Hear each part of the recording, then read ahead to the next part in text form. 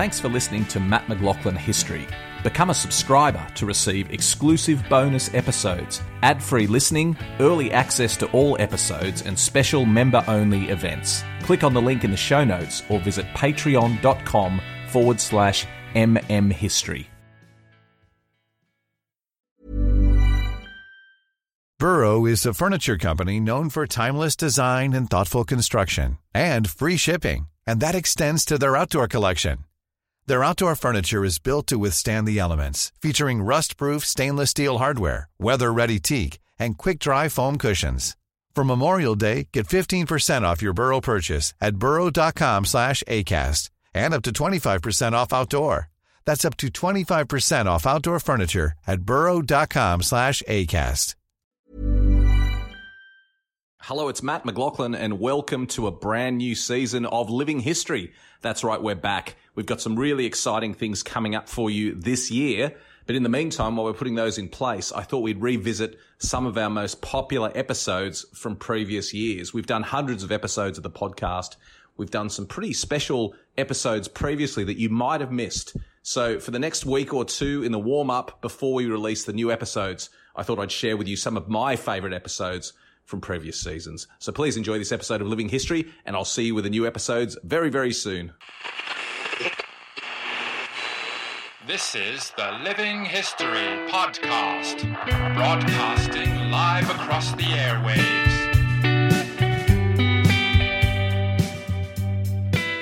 Hello everyone, welcome to Living History, and today an episode that I think you will all really enjoy. I'm joined by Dave Sabben, who was an integral part of the very famous Battle of Long Tan in Vietnam. And he's graciously agreed to come on the program and tell his story and his recollections about that day and indeed his service in Vietnam. And it's a real honour to have him on the show. Dave, thank you so much for joining us. Hi, Matt. Pleasure to be here. Now, let's start at the beginning. I don't want this just to be about Long Tan. You may have the feeling that perhaps that you've been defined a little bit too much by Long Tan. I'd be very interested in hearing your whole story. So how did you come to be in the army in the first place? Well, it depends on how long you've got. I was born in Fiji, and I came over to Sydney to do my high school, boarding school. I came over on my mother's passport and stayed on. And so, to all intents and purposes, I guess in those days I was an illegal immigrant. However, I stayed on after school and went to work, and when National Service came in, they wanted all 20-year-olds to register, so I registered, and nobody asked for my passport, and so I went through the process. Eventually, the time came when everyone else that was called up for the first intake of National Service went to the railway station and grabbed a train to Kapuka. And what year was this that you were called up? This was 65, mid-65, first intake of the second National Service scheme. There had been one in the 50s. And this was a National Service scheme calling up selected birth dates of 20-year-olds for 2 years of full-time military service. How did you feel when your number came up? Well, I was keen to go. I had been raised in a biblical type family, and in the Bible, the Old Testament, the kids there, 20-year-old and upward, were trained in war, trained in defence, I should say, specifically how to defend yourselves. And so my household was sort of, that was just par for the course. If I hadn't been called up, I probably would have joined the CMF at that stage of the reserves, and I would have done what I thought was the right thing, to be prepared to defend yourself as an adult.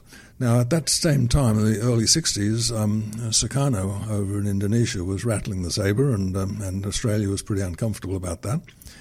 And Australia was sitting there with, I think it had 4 infantry battalions, and of course all the supporting arms.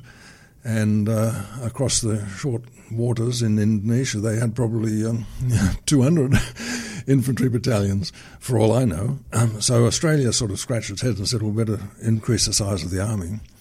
And they couldn't do it because it was a time of full employment. So they decided that they would boost the army by a national service scheme. So when that came up, I thought, well, this is as good as going to CMF. achieves the same purpose, and it only takes 2 years, whereas CMF was sort of 6 or 8 years. And coupled with that, there was a scheme within the scheme that allowed selected people to go and train as officers. I think the qualifying at that stage was initially that you had to pass your leaving certificate. You had to have passed your leaving certificate, and then it was a matter of showing them that you had some ability to lead. Again, it was a good deal for me. I thought, well, I'll achieve my aim of being a trained person in view of the fact that Sukarno's over there talking about walking into Australia, which we wouldn't have been able to resist, and get it over and done with. How unusual was your attitude that this is a good thing that I've been called up, I can serve my country? How unusual was that amongst other Nashos? Probably unique, I would say, although there were quite a few that were quite happy to go, particularly people from the country whose fathers and uncles and so on had been in, or their grandfathers in the First World War. And there was a military ethos there that if the country calls, I'll go. And so there was not a general whinge by the diggers that were called up, by the people that were called up. The whinges came from the sisters and the mothers, basically, who said how unfair it was that this one goes and that one doesn't. And obviously the war in 1965, the war was already well underway in Vietnam. The Vietnam War? Yeah. No, in fact, it hadn't. It had been pretty hot between North and South, but the American ground forces only introduced into Vietnam in 65, the year before we went. How did this idea that you should serve your country and Indonesia and all these very noble sentiments that you had, how did that translate to the likelihood that you would be sent to South Vietnam to fight there? The expectation in the mid-60s when the first intake was called up, Vietnam wasn't on the horizon. We knew that there was a war brewing over there, but it was an American thing, and we would hold hands with them as we usually did on a very, very low level, very small scale. Perhaps we'd send a SAS regiment over there, groups, airplanes, warships perhaps, but not particularly ground forces. We weren't expecting that.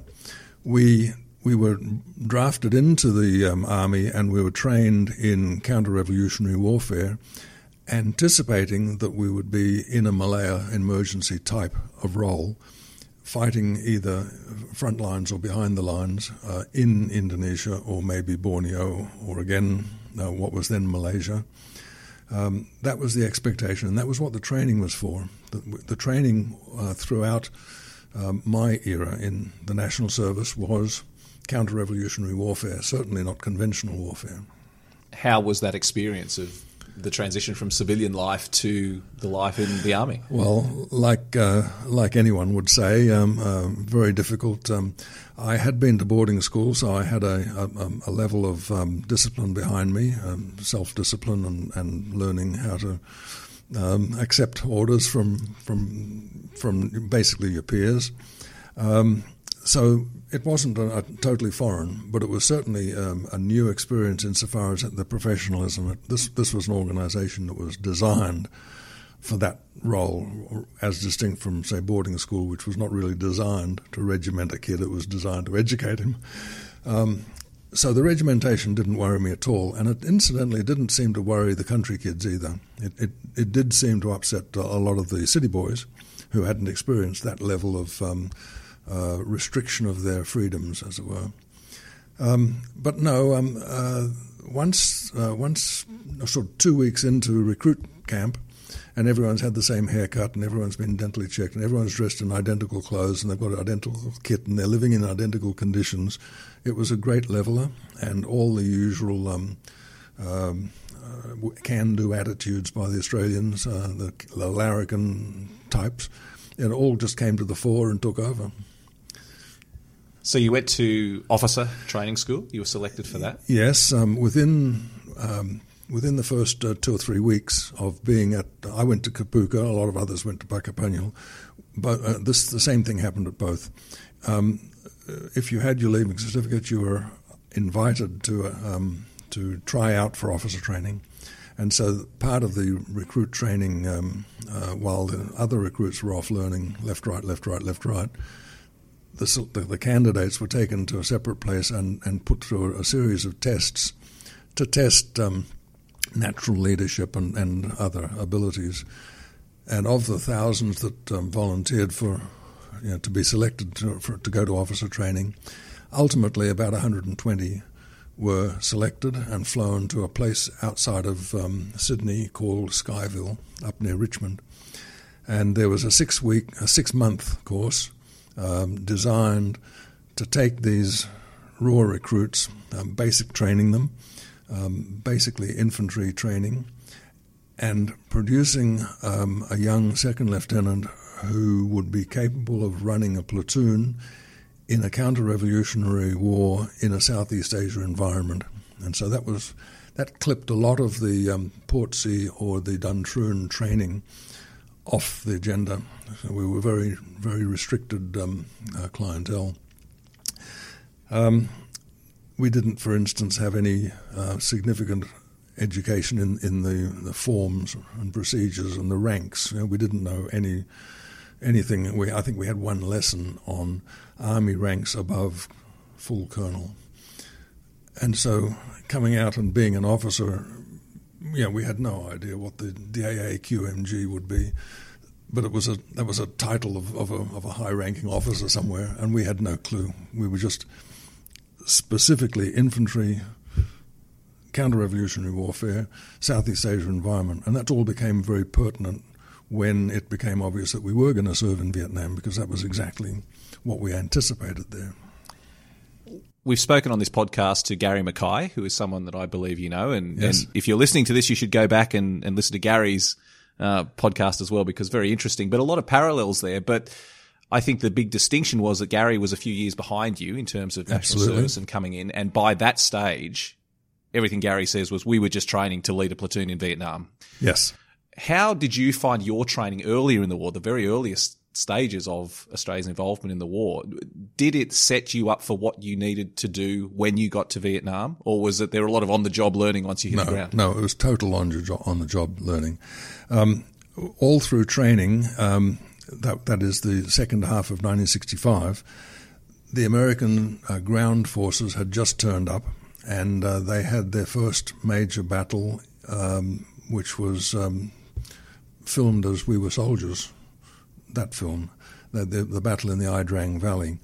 And that was a helicopter-based unit, so we didn't have exactly the same lessons to learn, but we could see that the war was serious. This was a limited conventional war, and big American units were being involved with big Viet Cong and North Vietnamese regiment units. So the idea then still was that we were going to get our own little province, which they sort of painted to us as a backwater province, but we can have a conversation on that separately. And we were still thinking, well, yes, we will still be hunting VC. We're an anti-guerrilla outfit. We'll be lurking in the bush looking for VC, and if we found them, they'd run away, and we'd have to run very fast to catch them or surround them or whatever.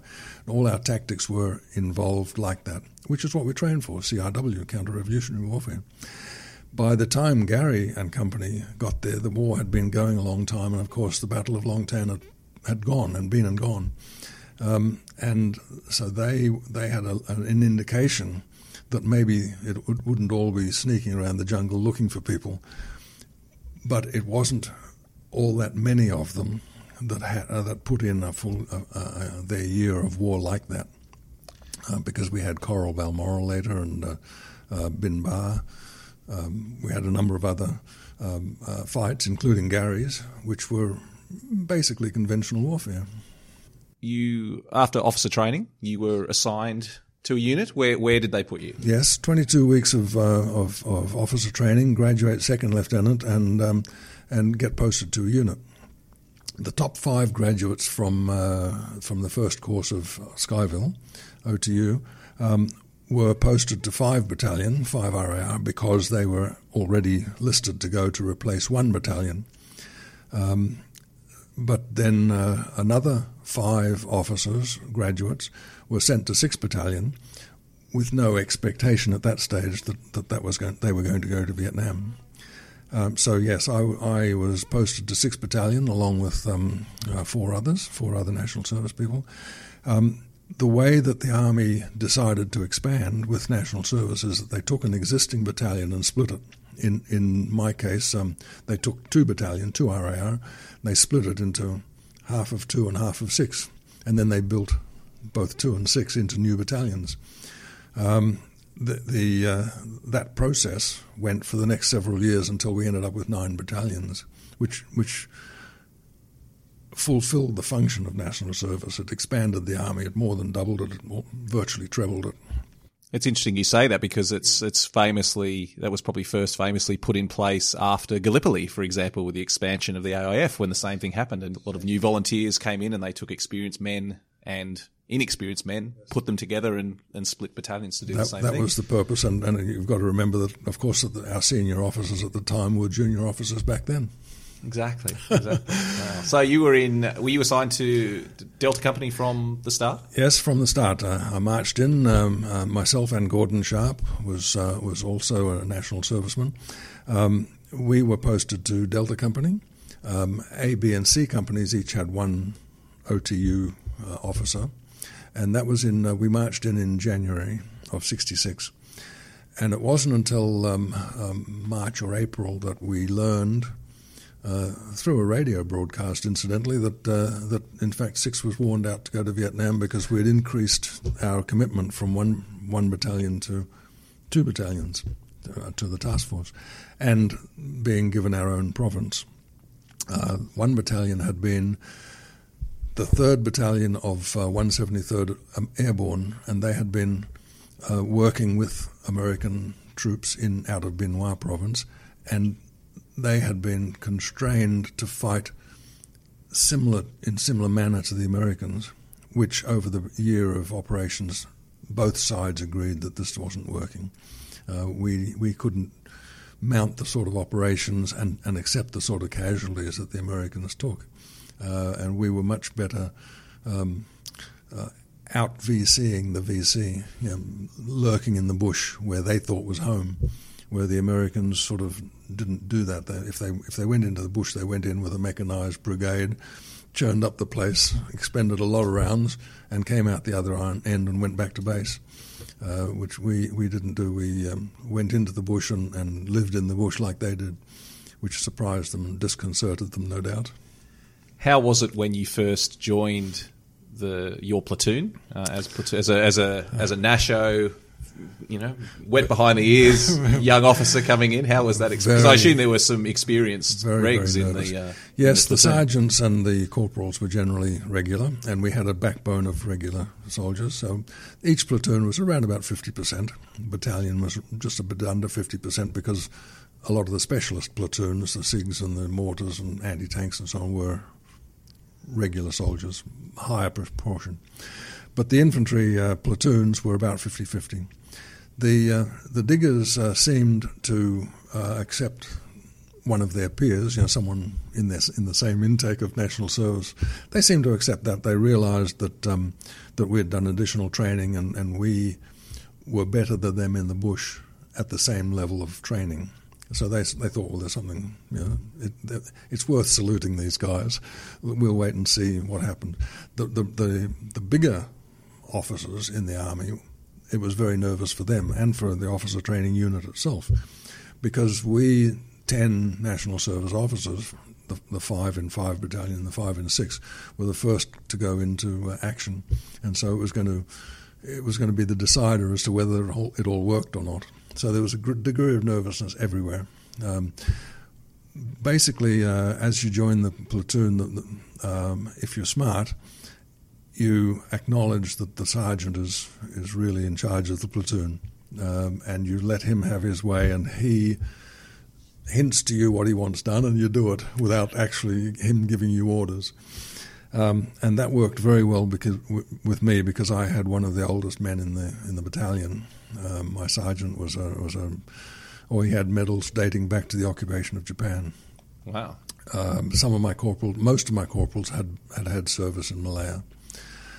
So, there was a good solid background, and they were prepared to put up with this guy wet behind the ears. But the wet behind the ears guy had to sort of know his place. If he cut up a bit rough, they would put him in his place.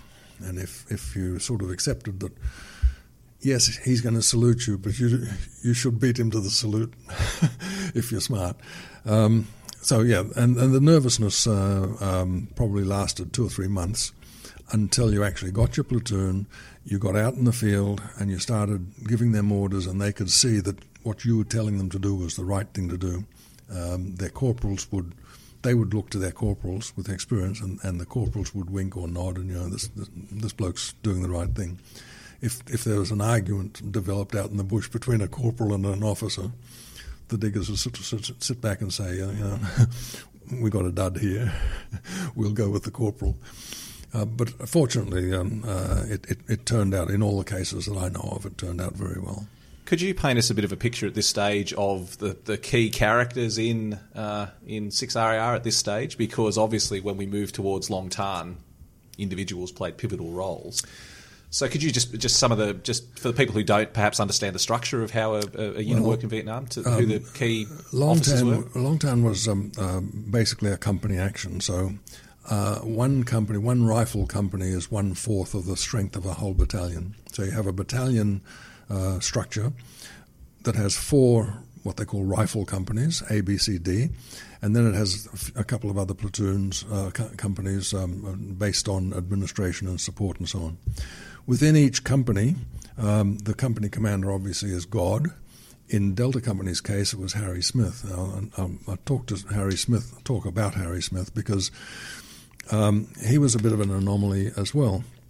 He had been in the earlier intake, the 50s intake of national service, and he'd signed on and become an officer. And in his course, in his career, just before being transferred to 6th Battalion, he had been in 2 Commando, which is a CMF outfit training recruits up to Commando standard. And so when he came to 6th Battalion, when he was transferred to 6th Battalion in late 65, he came into infantry with Commando in his head. And his basic premise was, in my career I've taken guys off the street and I've trained them to Commando standards, and now I'm in an infantry company with national servicemen off the street. I can train them to Commando standards. Why should I accept a reduced level of infantry standard, infantry corps standard? So he came in with this idea that we can be the best you can be. Now, don't settle for average. If you can do better, be better. And so every time the colonel produced something that said, by the end of this week you're going to have to be able to march 5 miles in X minutes, Harry would do that day one, and then he'd say, well, now tomorrow's going to be 6 miles, and tomorrow's going to be 7 miles, and tomorrow's going to be 8 miles. And he just kept pushing the limits, knowing that there was Vietnam ahead of us, and thinking, well, it's a CRW exercise. We're going to be lurking through the bush. We're going to be doing big hikes. Yes, the Americans used to fly here and there and everywhere, but we don't have the choppers, so we're going to be footing it. Now, this earned the irritation of everyone else in the battalion, but we, because we knew no better, we accepted it. We Nashos, anyway, accepted it. This is the way the army is. So we joined up, and Harry is putting us up to this extremely high standard of infantry, bordering on Commando. And I'm not glorifying Commando. I'm using that as the indication that Commando tends to operate in much smaller units, and it trains down to groups of soldiers and the individual soldier, whereas the infantry trains basically down to section level. That's a section is 10 men, 3 sections to platoon, 3 platoons to the company, and that's why. And the sections are numbered 1, 2, 3, 4, 5, 6, 7, 8, 9 sections. But the platoons, that's within each company, but the platoons are numbered from 1 to 12 in all 4 companies. That's why In Delta Company, it was 10 platoon, 11 platoon, and 12 platoon. Okay.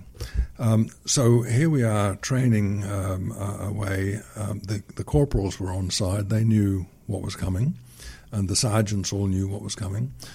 Some of the diggers might have known, some of the regular soldiers, but the Nashos simply, this was a blank canvas, this is what we're going to do, this is how we're going to do it. As I said, Gordon Sharp came to 11 platoon, and I was in 12 platoon. There was an officer called Jeff Kendall, who was from OCS Portsea, and so that made the 3 platoon commanders. All 3 of the sergeants had been in Malaya, and as I said, my sergeant had been in Borneo and occupation of Japan as well.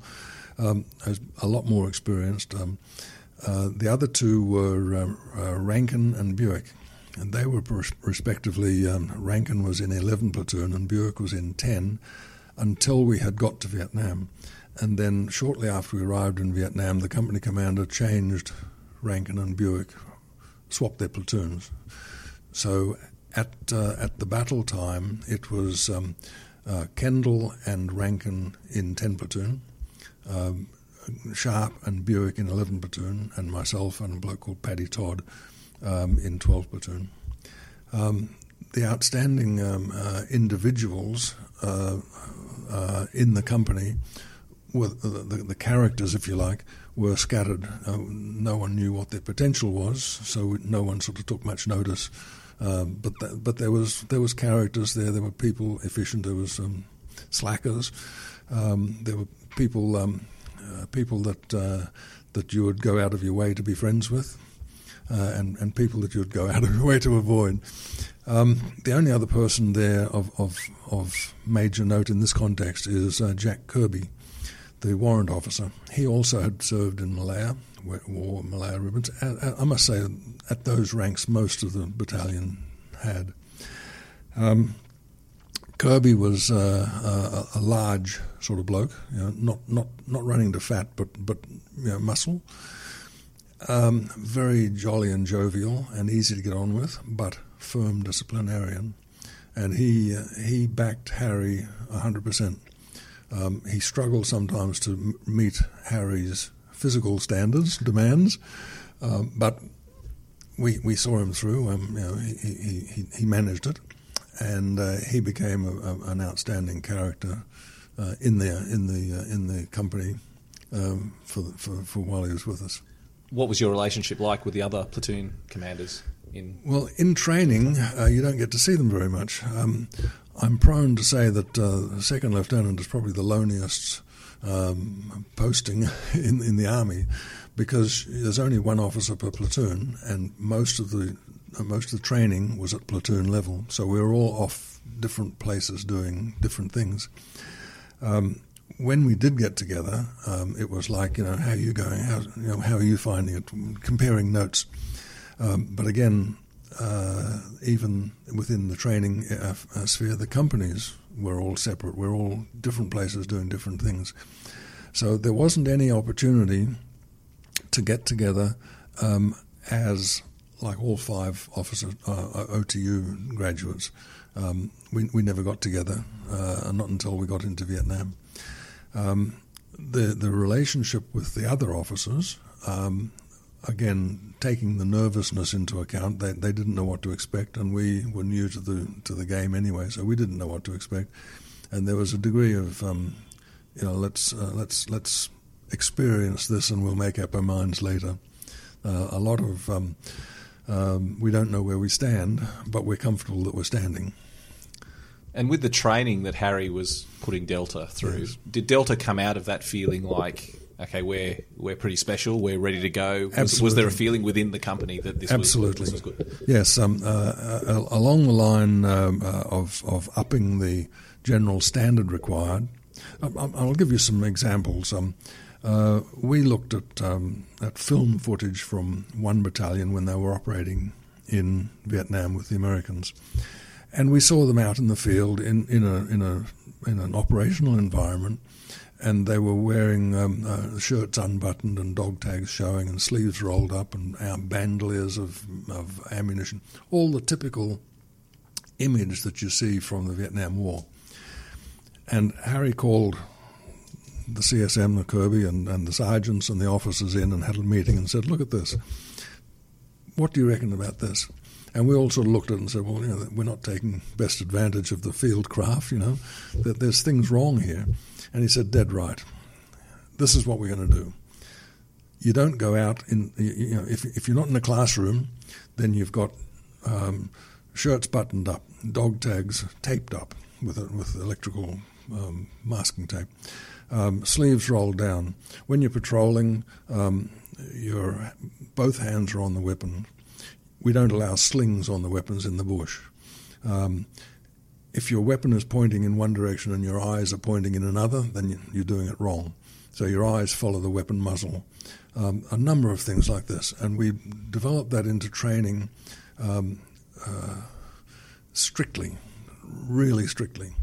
And people got charged for not complying until it was part of the ethos. At the same time, we realized, Harry realized that we were not deliberately, but despite ourselves, setting ourselves apart.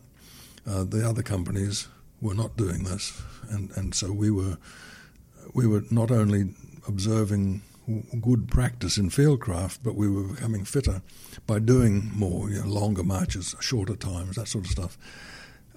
So he then said, well, if we're going to be different, we might as well be different. And so he got camouflage bush hats for us, and we went out and bought them, and he put a camouflage bush hat on everyone. And again, that rippled through the battalion, what are these jerks doing? But it was creating our own image. And in the process, then we, because we were walking and marching so hard, we adopted Nancy Sinatra's These Boots Are Made for Walking. That became our company song. We adopted the boots into our company logo, and anyone that knows Delta Company will see the red being the company colour, the triangle being the Greek capital D for Delta, and a pair of golden boots in the logo. So that sort of thing highlighted us. We weren't any shrinking violets. We were up front, out front. This is us, like us or lump us, and a lot of them lumped us, as the tall poppy syndrome in Australian folklore goes, we were derided and laughed at and so on. But all of these things actually had their fulfillment in the battle. And it's arguable, that, I would care to argue, that sort of background and training came into effect in the battle, because in the battle we didn't operate as a company. We operated as 3 individual platoons, and within for most of the battle anyway, and for the 3 individual platoons in 2 cases, it was really the sections were operating independently while we were conducting the battle. So really, for the first 2.5 hours of the battle, 11 platoon had 3 sections operating almost independently within the one perimeter. 10 platoon went out and came in as a platoon.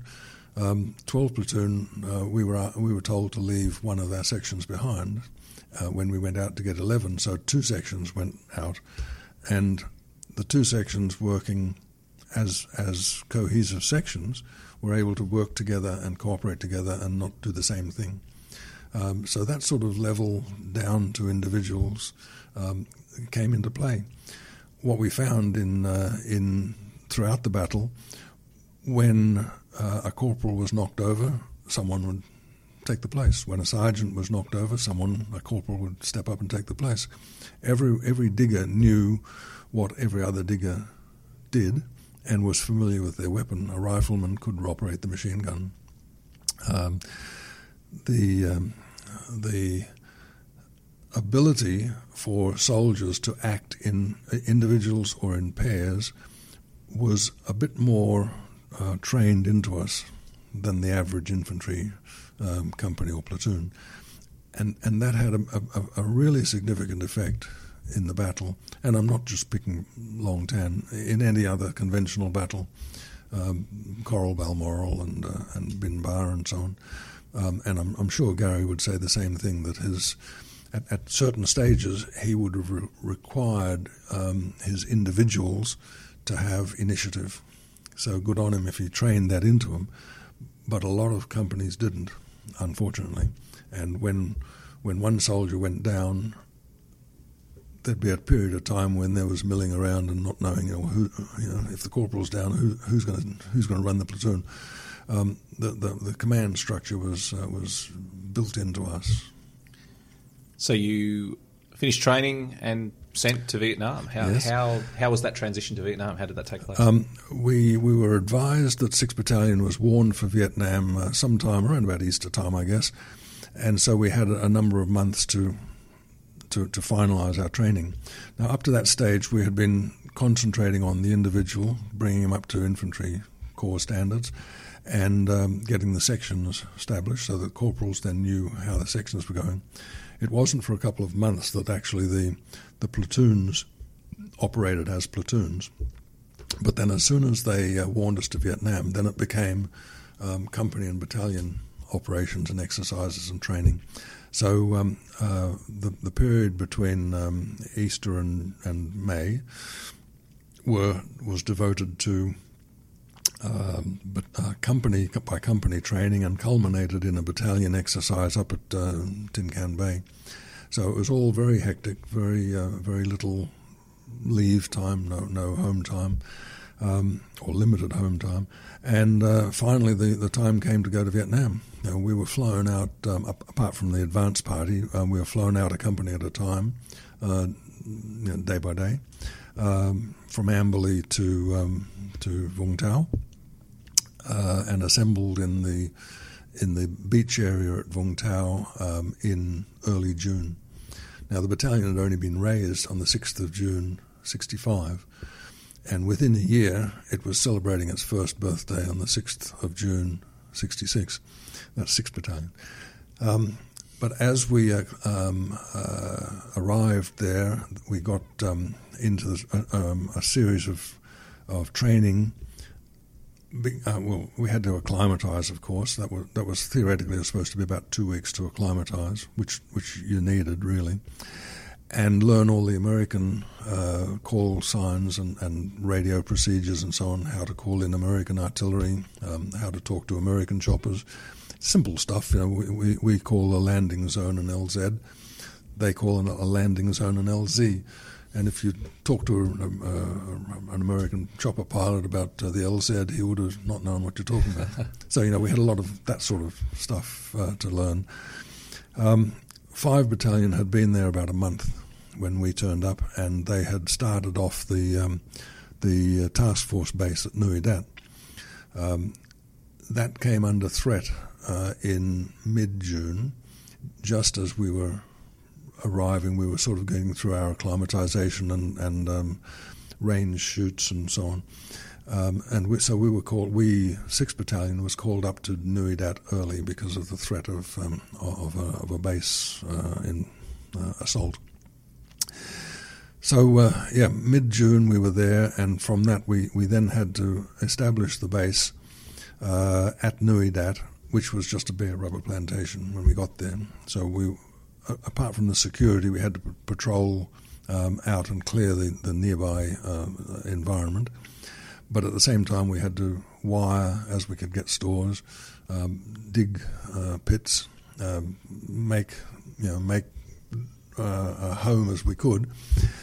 And of course, it was just coming into the wet season, so drainage was a very major thing, and everything had to be done by hand.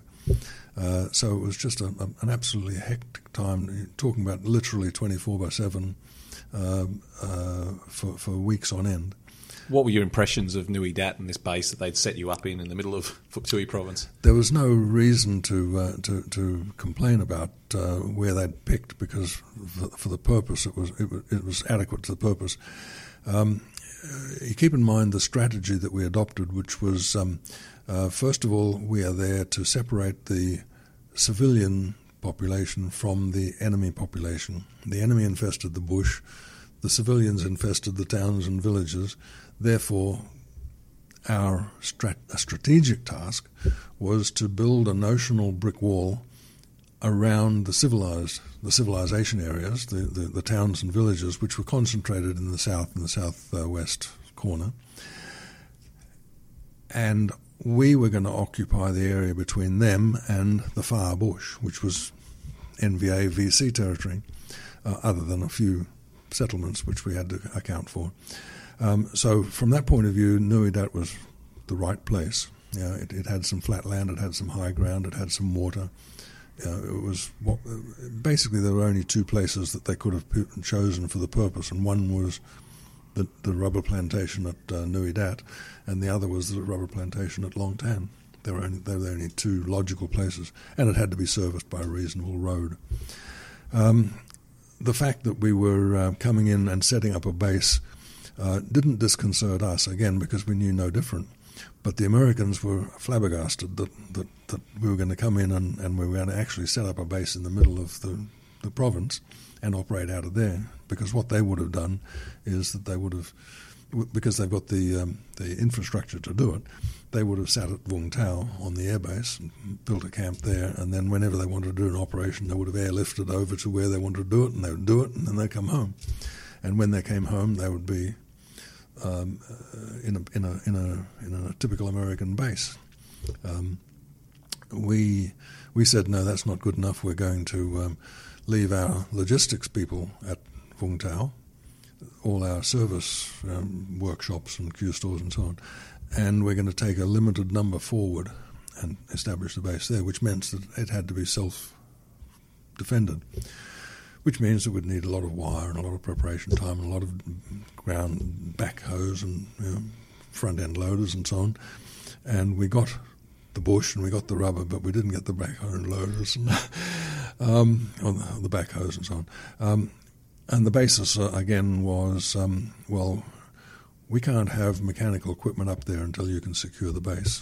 And we'd say to them, well, we can't secure the base without having the back-end loaders. That sounds very un-army-like. That sounds like a typical standoff. Look, the early years or the early months of the task force base were exactly, one could look at it and say, what a schmozzle. They didn't have enough stores. They didn't have enough wire for us. They didn't have enough machine guns.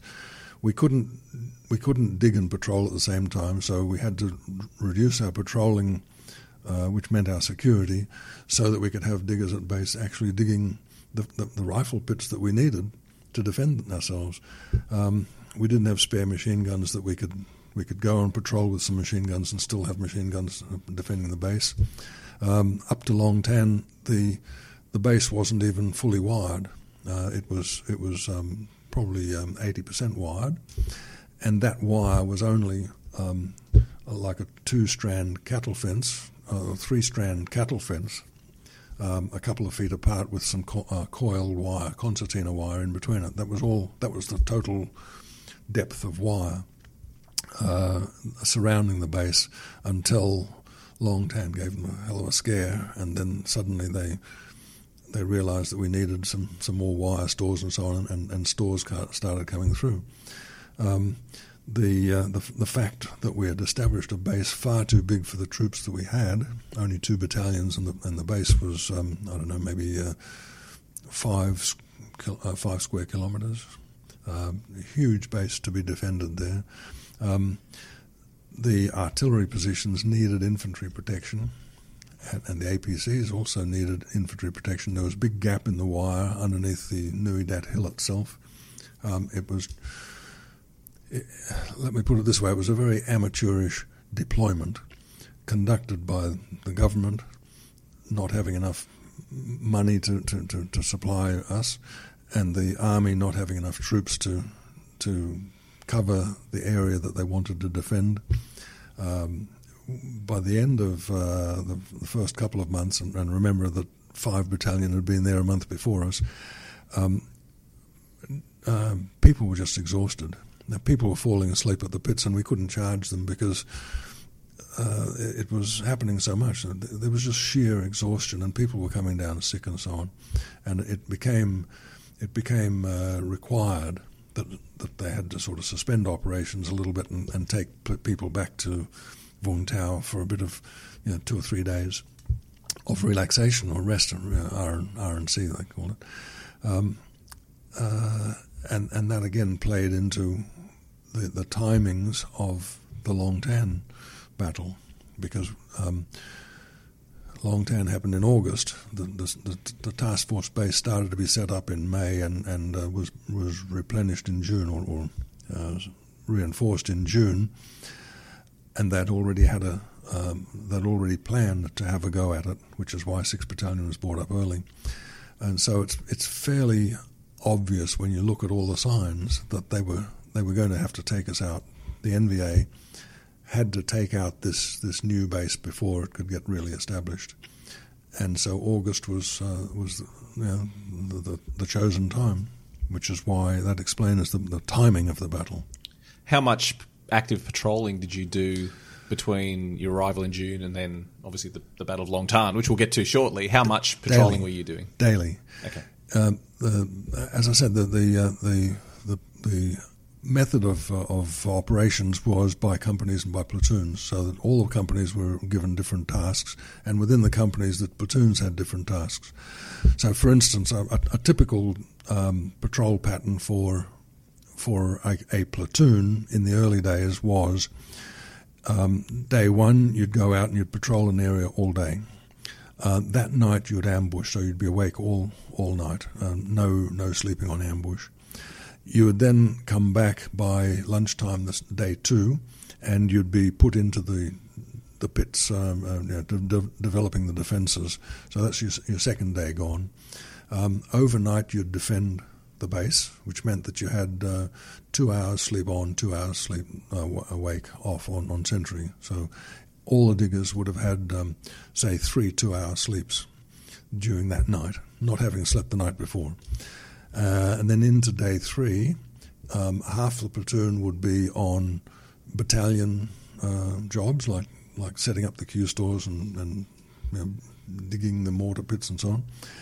And half the platoon would be on company level things rather than the platoon forward defences, like digging latrines and digging trenches and so on. And then that afternoon, a half platoon would go out again for half the day. And then you'd come back and you'd probably be defending somebody else's perimeter, because at that same time companies would be out on operations and leaving their perimeter vacant. So in 3 consecutive nights, you've been awake for one night and you've been 3 2-hour sleeps on the other 2 nights. And that was by 3 days, 3 days, 3 days, 3 days, 3 days. That was rolling. So yes, it was just absolute, totally exhausting. And remembering that we're coming into the wet season, the humidity is 100 and something percent. The heat is something that none of us was used to, and we're under the nervous condition of expecting contact any time. How much contact were you having in those initial patrols? Not very much, because the enemy was also not fighting us. They were intent on wrecking. They needed to find out what we were doing. So they were sending small patrols into base to find out what we were doing, and if they saw us, they'd run away, because they were only recce patrols, they weren't fighting patrols. We were out there doing fighting patrols, but typical counter-revolutionary warfare, which is what we trained for, we couldn't get them. We couldn't find them. Occasionally we surprised them, and we had some contacts. When we were clearing the village of Long Phuc, we had a couple of contacts because they didn't know that we were there, so they just walked in, owning the territory, that sort of stuff. But yeah, basically the level of contact was fairly minimal, and that's explained by the fact that those that we contacted were not fighting patrols. They weren't out to fight us. They were out to find out what we were doing. Now, that's not surprising, because the same thing happened a couple of years later at Coral Balmoral. They flew into an area that the VC weren't expecting us, so therefore the early contacts for Coral, Balmoral, were all recce patrols, they would run away. They wouldn't stop and fight. Generally, I mean. So that's not, that in retrospect you can see why they're doing it. Also, one of the strategic issues that we had was that they set up the base right on a north-south road, one of the province highways, and they didn't close it. So all the bullock carts were still going between Bin Bar in the north and Wylong in the south, and of course, yes, we were checking their IDs, but ARVN IDs, the South Vietnamese Army IDs were easy to come by from your cousin or your brother who was there because they were sharing the load. But any number of people could have just sat on the top of the cart, the bullock carts, and with the correct ID cards, and just watch what was happening as they trundled through the base, and they could count all our artillery and all our APCs and where they were and where headquarters was and so on, which all came out when they mortared us on the morning of the 17th. They knew exactly where to target, and they fired shells into the base on the morning of the 17th. Well, it's probably good timing to talk about Long Tan, sure. the famous Battle of Long Tan. We said this before the interview that I think all of us can go and look up Wikipedia or read a history book and find out about Long Tan. I think the thing that is most fascinating for me and that our listeners will find most fascinating is your perspective being there on the ground. Because it's a rare thing. This is an iconic battle in Australian history, and there are not many veterans remaining from iconic battles. We can't speak to a digger who landed at Anzac Cove or someone who slogged through the mud at Passchendaele, or even many blokes who fought on the ridges of Kokoda. Yes. So I think it would be fascinating. So that first chapter, the battle opened with the shelling of the base. Yes. What were you up to at that time? And I assume that took you by surprise. Well, yes, we were in the background. You're always expecting that they'd lob in a mortar bomb or two. From somewhere out far, but on the morning of the 17th, they actually put a bombardment in against us. They had several mortar tubes and a couple of recoilless rifles, and they targeted what they could see from the road as they traversed it. So they targeted the task force headquarters, the artillery, engineers, the APCs, the SAS lines, which were at that stage in with task force headquarters, not on the hill. So this was a deliberate event, which we then had to decide, well, whether is this a precursor to attack or is this inviting us out for a fight? I was defending the Delta Company perimeter at the time, which was part of that 3-day rotation, and my task for that morning was when I heard the primaries go off and I heard the explosions happen, I took compass bearings on both noises and reported that to headquarters. And then other places on the perimeter would have done the same thing, and they would have triangulated the bearings to find where they were being fired from, and then fire counter bombardment onto that bearing. And that was effective. That happened, and that was effective. But everyone stood to for the rest of the night, thinking that there might be an attack that morning. That's the early morning of the 17th. When no attack eventuated, then they diverted one of the companies to go and look for where the base plate positions were, where they had mortared us from. And Bravo Company was given that job, and Bravo Company went out and did locate the places where they'd fired from. But a combination of two things. First of all, this is the first time it had happened, so everyone was a little bit mystical about what's going to happen. And the other thing is that I talked about the exhaustion of the troops. At this stage, half of Bravo Company was due to go down to Vung Tau that afternoon, but they delayed that until the next day. So Bravo Company went out and located on the 17th where they'd been, but couldn't do anything about it. Half their company had to come back.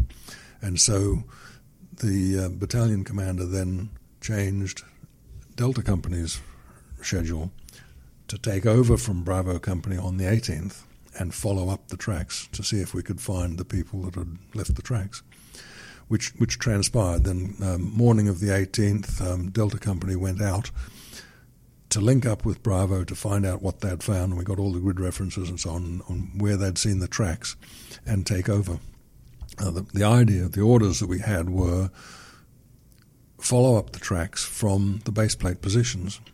And when we got there, we transcribed them onto a map. We realized that all the tracks leading from the base plate positions where the enemy had withdrawn after firing at us, they all skirted the rubber plantation and went up to the northeast, up towards above the second Nui Dat. That was the hill overlooking the long tan rubber plantation. And into reasonable thick bush, which was good ambush country, and we could see that.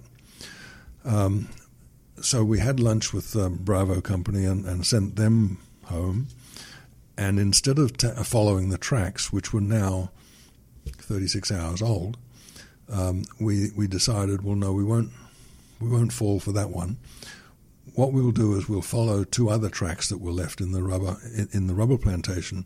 They were the bullock cart tracks going from where the base plate positions were to the east, and they were heavily laden. So they were the rut marks in the rubber plantation mud were very deep, and not much foot traffic with it.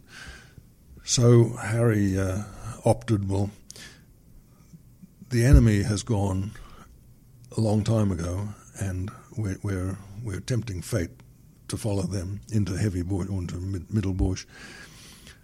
But we've got two bullock carts here, which look like bearing the weapons, and so they're going to be slower and they're going to be less defended, and they're away from the bush. We're going to follow them into the rubber.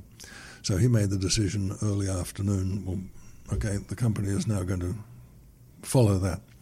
If we get through the rubber plantation and spend the night on the other side of the rubber plantation, then we can head north and intercept the tracks that we found, so we can cover both territory. While all this was going on, Dave, what was the expectation that you would meet the enemy and fight with them in the coming days? Nil.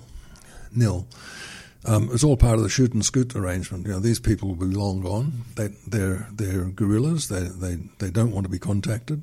They want to fight on their terms, which they did. They came in at night, they mortared us, they disappeared. At the very best, from our point of view, from a military point of view, the very best, we would find the groups that fired, not their weapons because they were on the carts, and that would be a protection group. So if 20 men were firing mortars, then they might have another 20 men as a protection company. So we might come across 30 or 40 men. And thinking in terms of probably erring on the side of hope, a company is about 100, 110 men, 120 men. They can, in our textbooks, they can handle a third of their number. A company can take on a platoon. A platoon can take on a section. If there's 6 or 7 or 8 or 9 men in the enemy group, well, a platoon can handle it. If there's an enemy platoon, a company can handle it. If there's an enemy company, it'll take a battalion to handle. That's the sort of scale, 1 to 3, 1 to 4. The whole purpose of the company patrol was that we weren't anticipating more than a platoon out there, and that's if we were lucky enough to catch up with them. So our anticipation was, this is an irritation. They're calling us out, so we're going to be aware of ambush, but we're still only up against maybe a company, the protection element of the people that fired. Absolutely no anticipation of anything out of the ordinary there. We had our own our ordinary scale of equipment and our scale of ammunition. It's worth mentioning also that when I talked about the lack of supply for the diggers, we were only able to be issued with 3 magazines for each SLR, that's the rifle, 3 20-round mags. That's all the Q store had. That's all we could issue.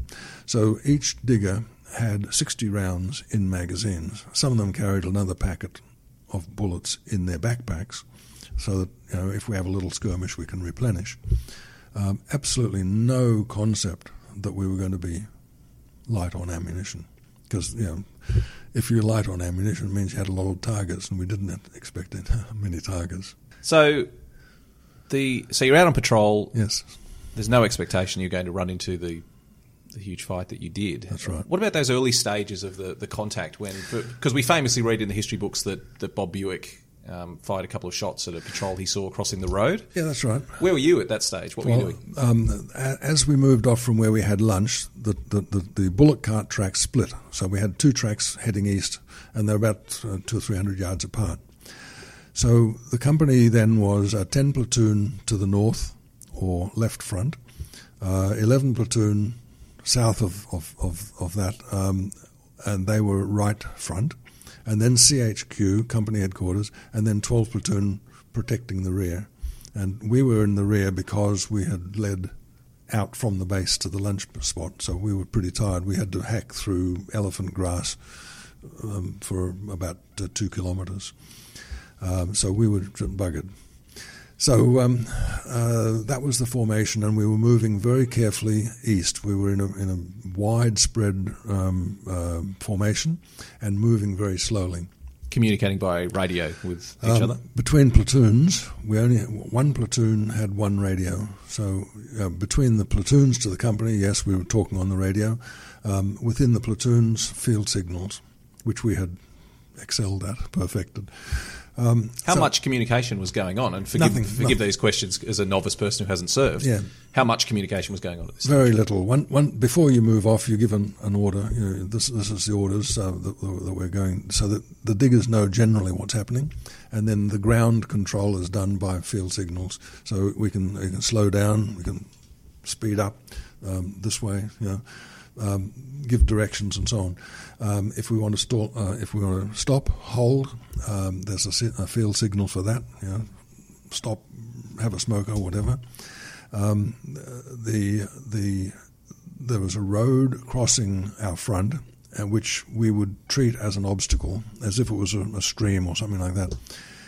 Anything out of the ordinary in the land, we would treat as an obstacle, and we'd do something special.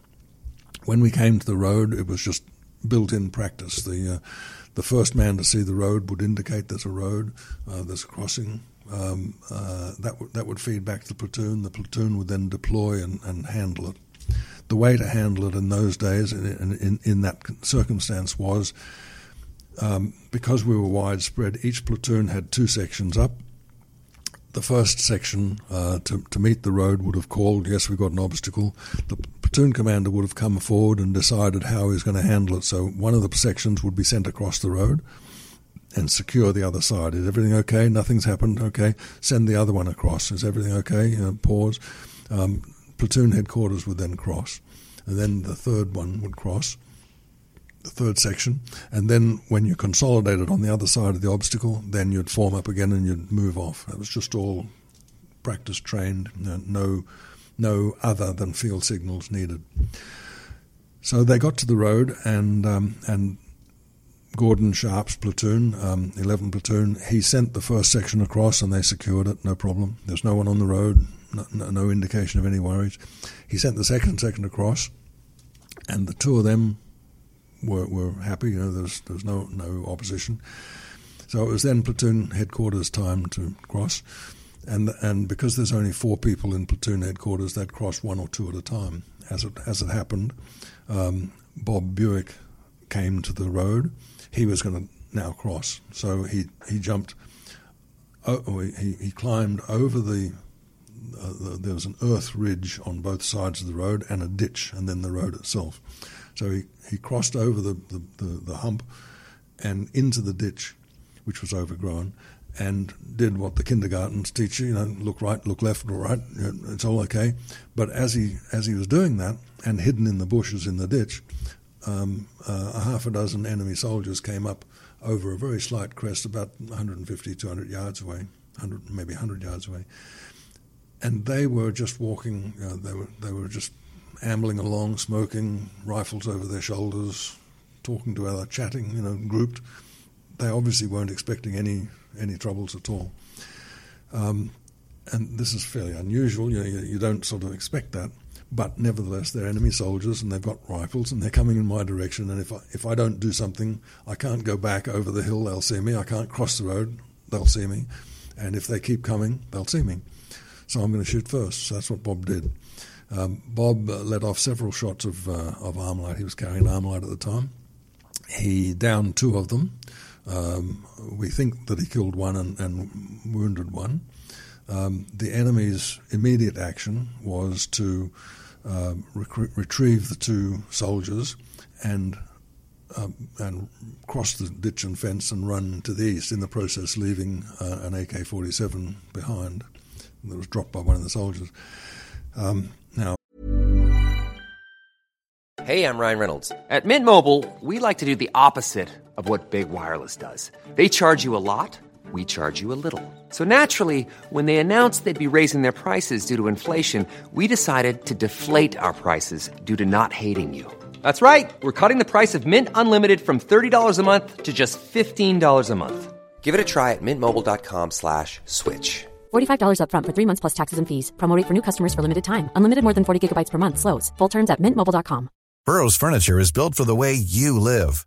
From ensuring easy assembly and disassembly to honoring highly requested new colors for their award-winning seating, they always have their customers in mind. Their modular seating is made out of durable materials to last and grow with you. And with Burrow, you always get fast, free shipping.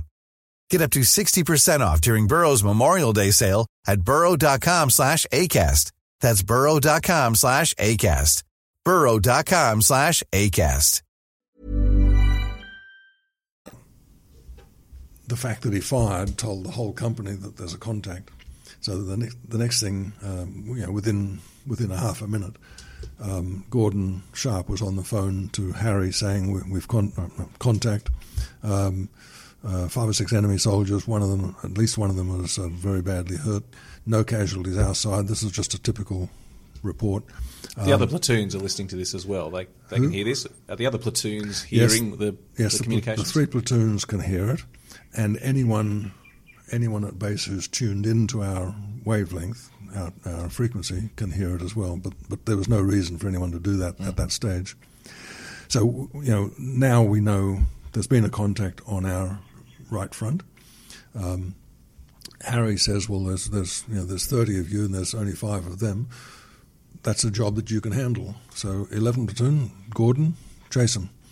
So basically 11 platoon is detached from company and is chasing this little group. And to compensate for that, 11 platoon finishes, 10 platoon to the north finishes crossing the road. CHQ and 12 platoon approach the road and get to there, and when we get there we cross. So now we've basically got company headquarters is always protected, 10 on one side, 12 on the other, and 11 is chasing this small group of enemy. The enemy made to a small hut in the plantation and obviously stopped and medically attended their people, left some equipment behind, some bandages and packs and so on, and lit out east again. So that there's this pause while after the first contact, which incidentally is worth noting, we fired first. We fired the first shots of the battle because that comes in critical when we talk about whether it was an ambush or not. So they go, they find the hut, they spend time clearing the hut very carefully, tactically approach it very carefully, clear it, there's no one there. They still see tracks, it hasn't started raining yet, so they still see tracks including blood heading east. So they report in saying, well, here we are, we're at the hut, the hut's marked on the map, so we can see where he is. And so Harry says to Gordon, chase him. Your task hasn't changed any. We've got 5 enemy out there, and you've got 30 people. Go get them. And we're all thinking, well, this is great because this is what we're training for. This is what we have trained for. A platoon of people chasing 5 enemy, at least 1 badly wounded, and they've dropped a weapon. So, that's training. That's ideal.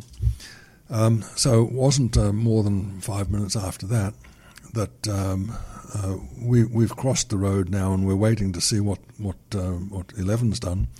And 11 is almost running, but walking very fast, following these people, and they come to a very small clearing in the rubber, a place in the rubber plantation where there were no trees. And as they approach that, the whole other side of the clearing lit up with muzzle flashes. This is according to their accounts. And shrieking through the trees, firing too high, which was fairly typical, bullets going through the trees. So they all went to ground, of course. They took they took some casualties in that initial firing, and they were fairly spread out. But from that point on, Gordon had to stay in that place and reform his people into a defendable position. But essentially they were there then for the next hour and a half. That's where the main battle, the main time of the battle was spent, with the enemy pinning 11 down and not letting them withdraw, and that's the location where the Long Tan Cross currently stands. In due course, and we'll get to the detail, in due course 11 came back to 12, we came back to CHQ, and the rest of the battle, the last 30 or 40 minutes of the battle, took place about 300 or 400 yards away from that, where we were defending ourselves until dark fell. Do you remember that moment, Dave, when that big contact suddenly occurred, when what should have been a fairly straightforward chasing occurred and turned into something much more major? Big wake-up call. Yes, because when they opened up on 11 and sent them to ground, we had all the overshots coming over our heads. So the noise must have been the noise, even from 300 yards away. Yeah, because you're when you're on patrol, everything is silent, and you're even awake up to a distant bird call. Everything is just silent, and you're walking through the bush, making as little noise as you can. And so even the single shot, carries for miles. You can't necessarily tell from where it came. You can say sort of, somewhere to my front. But just a jarring noise carries for miles. And to have a whole cacophony of, like a platoon or a company, all firing towards you, because the sound of fire coming towards you is different from being on the rifle range, hearing it going away. But yes, we were getting overshoots through the canopy, and just the scale of, not so much the noise to us, obviously the noise to 11 was significant, but the scale of the contact was just out of any imagination. No textbook, no training had catered for this. We were never going to be attacked by a couple of people with a machine gun, much less a platoon with a machine gun, much less a company with the machine guns. No, this was totally out of the textbook. This is where an American or a South Vietnamese company, for instance, would have basically said, no, this is not our game, and if they lost a platoon, well, that's too bad. But really, we can't handle this. They would have said that straight away. Whereas we said, not so much we can handle it, but we've got to get 11. We've got to fetch 11, and that then controlled the next hour of the battle, just fetching 11. The flexibility built into the company training was such that it was automatic what we were going to do. There was no, let's have an O group and decide. We advised, or company advised battalion what had happened. And once that news got around, everyone in task force base switched their radios to our frequency. They couldn't talk on it, but they could listen. So everyone in task force base knew minute by minute what was happening because they were listening to the company broadcasts. Harry, to his credit, did exactly the conventional warfare right thing. That is, we've got the enemy here. Yes, they've pinned us down at the moment, but that's only a minor detail. We're here, we're operating. We know we're ready to take reinforcements if you can get us reinforcements. He called for reinforcements. He called for artillery support, which is standard practice anyway. As soon as a platoon came into contact, it wanted artillery support. Within minutes, he knew that we were going to be wanting more artillery, and so long as there was an airstrike going, we'd like an airstrike, and how are the reinforcements going to get here? We can chopper them to the nearby where we had lunch. That's about 1,000 yards away now. They can chopper into there and get to us, but we don't have the choppers. If you put them on APCs, there's only one place in the river that they can cross, not in the bush, only in the paddy field. All of these things are sort of just automatic, This is what Harry's talking to the battalion about. In the meantime, company headquarters and 10 platoon and 12 platoon moved forward and consolidated. So we've now got a defended position, partly for our own security, but also expecting, because the enemy tactics were, if they've got someone pinned, they'll send out in flanking movements, and we could be there defending against the flanking movement. But the next priority in Harry's mind was, this is bigger than 11 platoon can handle. We've got to get 11 platoon out. So that's why I said the next hour of the battle is basically fetch 11. Now Harry had two options. He could take the whole company and move north, or move towards the firing, or he could have a flank movement, send a flank forward, fire across the front, give 11 space to move back. Now, while he was making that decision, 11 came back. It started raining. That's when the rain started.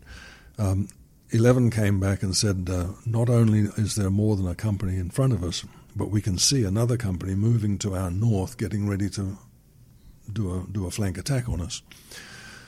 Now, that's dangerous for 11, but in Harry's mind, he's now saying, well, there's at least two companies, and there's chances are there's going to be reserve forces, so there's at least two companies there. I can't handle this. So I need more people.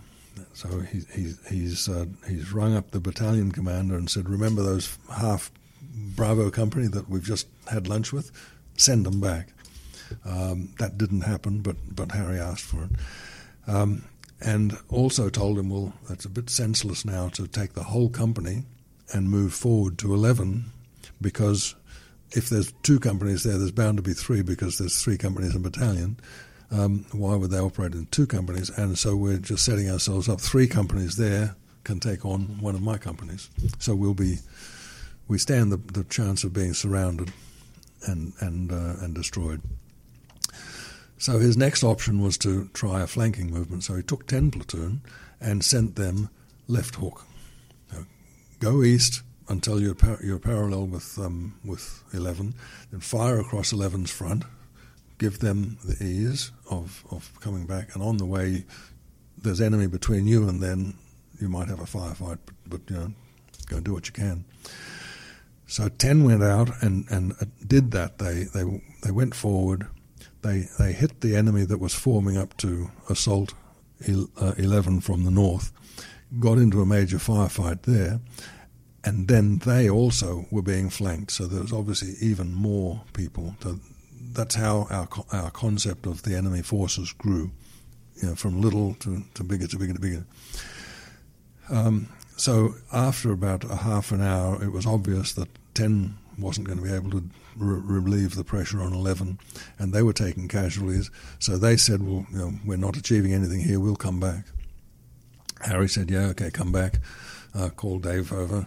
Sabben, I need to keep one of your sections. That's a third of my strength. I need to keep them here to defend us. And now I want you to do a right hook. You go to the right and fire across the front, or support them coming back and bring them back. So Sabben goes out with two sections, and we go down to That's only about 20 men. That's 20 men. There was exactly 20 men, me and 20 diggers. So I went down to where the hut was, because I knew that 11 platoon had passed the hut, We knew basically where it was, but as I said, just by listening to the firing, you couldn't pinpoint what direction. So I went down to the hut and moved forward towards 11. And then at that time, I was probably 150 yards behind where 11 was, and we encountered forces that were encompassing 11. They're coming around the sides. And we saw them on two fronts, so we knew where 11 was because they were coming around. And I had two sections with me, so I set one section up against one group and one section up against another group.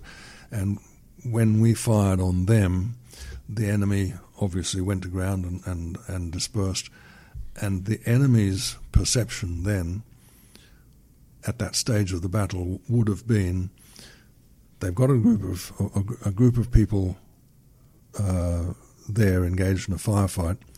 They've seen enemy to their north, a couple of 100 yards, who they're now chasing, and now there's another group a couple of 100 yards behind them. So there's three unknown-sized groups of enemy. So the enemy is thinking, well, we're up against a big force, like a big. They didn't know whether it was a company, each one. So the enemy now basically had a decision to make. Are we going to pursue this battle? Because they're already on the hurting side. We're having artillery calling in, and they're being hit. So do we stop this and go away, or stop this and resume what we were going to do, or do we have to handle this? Their decision obviously was we've got to handle this. So they persisted. Just paint a picture for us, Dave, about what it was like to be on the ground. So you've had that contact. Right. Now the artillery is coming in, which must have destroyed half of the world in front of you. I mean, what was that perception lying on the ground in the mud at Long Tarn in the rain when that was all happening? At this point, I can't speak for the diggers really, but for me, at this point, training took over. You don't think in terms of how am I being hurt and am I going to get home and I wonder what my wife will do if I die and that sort of stuff. That's not part of the equation. What you're doing now is you've got a job to do, and your training is such that you're going through a series of what they call an appreciation. You're going through a series of subjects which keep you up to what's happening. So you think, what's changed? Basically, you're fighting something and you're saying, what's changed?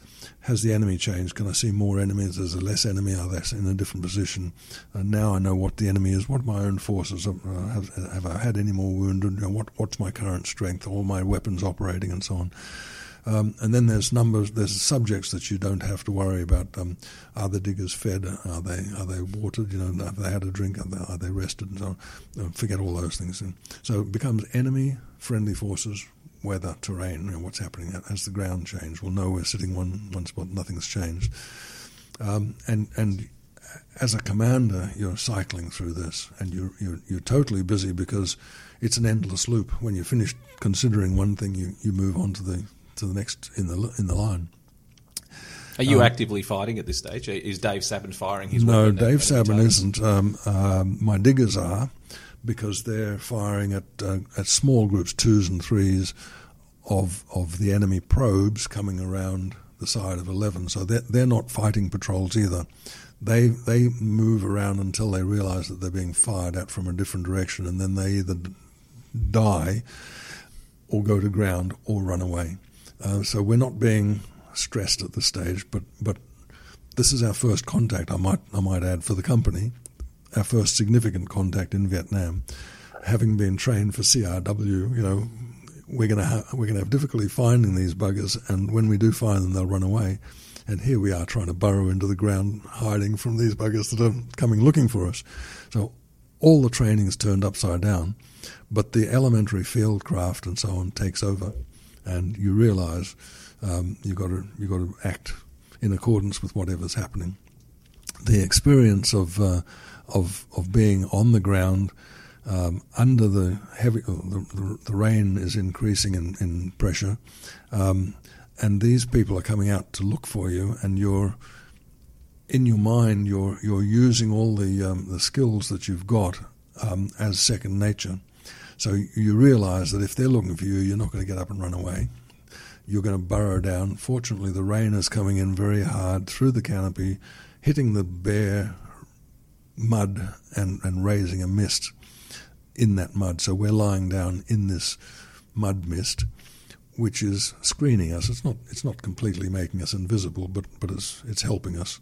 So while we're being helped, we won't help ourselves if we get up and advance or retreat, either way. So we're sort of here, we can't get out of this. The digger, the individual digger is generally aware of what he has to do, what his immediate job is, and he's not really worried. I mean, he might be worried, but he's not knowledgeable about the bigger scale. So the diggers themselves knew that 10 platoon had gone out and failed and come back. They knew that 11 platoon was in deep trouble, and they knew that they'd left one section behind, so that there was only 20 of us out there, and we've just got to do the best we can. We can't pull back, and we can't advance. So our job now is to keep the door open, keep the corridor open. And so they just sort of settled down, and that was it. And they had their arc, you're responsible for this area, conserve your ammunition, just bear with it. What about at the point of the battle where Gordon Sharp was killed? How did you find out about that? Yep. And what affected that? Okay, we're in that exactly in that position. It's a timely spot to talk about it. The rain is coming in. The artillery is getting closer. Gordon is calling in artillery, and the enemy is following up 10 platoon, having withdrawn, and I'm having my own contact. So now you've got a platoon dispersed over maybe a square, let's say 300 yards by 300 yards square, with a platoon in each corner, with 10 platoon in the process of pulling back, and each one of us is having our own firefight. This is where I mentioned that a company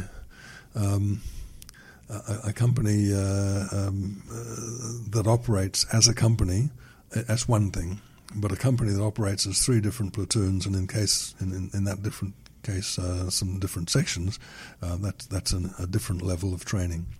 So that's where we are now, in the middle of the battle. We've got 3 artillery batteries back at base, and by now we've got 3 artillery batteries allocated to our defence, 1 battery per platoon. So Kendall in 10 platoon is directing 1 battery of artillery on his front. 11 is directing artillery, pulling it closer into his front, and I'm directing artillery to the south because I can see big forces moving, big forces meaning in the dozens or scores, moving around to flank us in the south. So I'm getting artillery there. Had you trained with artillery before? Well, we had trained insofar as the procedures go, yes. But not having rounds landing no. a couple hundred metres in front of you? No, this was the first contact, the first artillery call. And our artillery calls were being directed through Maury Stanley, the New Zealand FO, Forward Observer. So no, everything's working just by clockwork, just according to the training, except that we can't blow the whistle and call the DS over, the directing staff, and say this is unfair. We're never trained to have 100 of them out there looking for us. But other than that, no, everything's fine. The artillery for 10 is being called in, but it's still a couple of 100 yards out. Same with me, but artillery is now landing, say, 100 yards from 11, and Gordon puts his head up to direct artillery, which you have to do. It's an occupational hazard. You can't direct artillery from underground. And Buick yells out to him, don't put your head up. And he puts his head up and he gets shot through the neck and killed instantly. Buick then takes over. He comes up on the radio and says, Sunray down. Sunray is the call sign for any commander. And Buick saying Sunray down tells us that Gordon is now non-functional. We don't know whether he's wounded or dead, but he's down. He's out of the picture.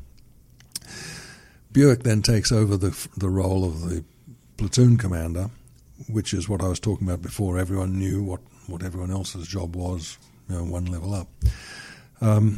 What was your? Can I just ask, Dave? What Yep. was your? Was there any reaction on a personal level to hearing that another platoon commander was down? No, because you're in the middle of this this training loop that I'm telling you about.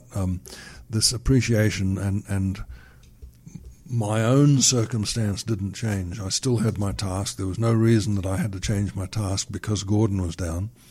And on the bigger scale, I realised then that there's going to be a more difficult job, us retrieving 11. So it's very impersonal and very practical. But no, I didn't sort of dwell on that then and saying, a good friend of mine has just been killed or badly wounded. The training instilled in you is, what does this mean to me? What does this change my circumstance? Now, if I had one of my own men wounded, I would think not of, I wonder what his mother is going to say when she receives a telegram. My thought is, I've just lost a gun. I've got a non-working rifle now. I'm down to 19 effective men. And you think, well, can I do my job with 19 effective? Yes, I can. I've got another one wounded. I'm now 18. This is the cycle that's going through your head. And were you taking, was 12 platoon taking casualties at this stage? 12 was taking casualties. By the time I pulled back, I had taken, I think, 5 casualties. My sergeant was lying beside me. Incidentally, the enemy is using 61mm mortars sporadically. And my sergeant's lying next to me and facing the other way. And he was wounded. He got a mortar bomb between his ankles, which buried itself in the ground before it exploded, which saved him a great deal, saved him losing his legs. But it put shrapnel in both ankles. So my sergeant was one casualty. The impersonal nature of the exchange existed until you got to a stage where you could say, okay, well, my task is finished. Now I can think about something else. So all the time that I was out there waiting or trying to get 11 back, it was a matter of, well, they don't have a platoon commander. But then when I got 11 back, where's Gordon's body? Well, we left it out there along with many others. And then it hit you then personally. I know he's injured. His body's been left out there. We've lost him. Whether he's alive or dead now, he's not with us. And so then you think, well, I'm now feeling a sense of loss. But I'll move on to my next task. And my next task was to get back to CHQ.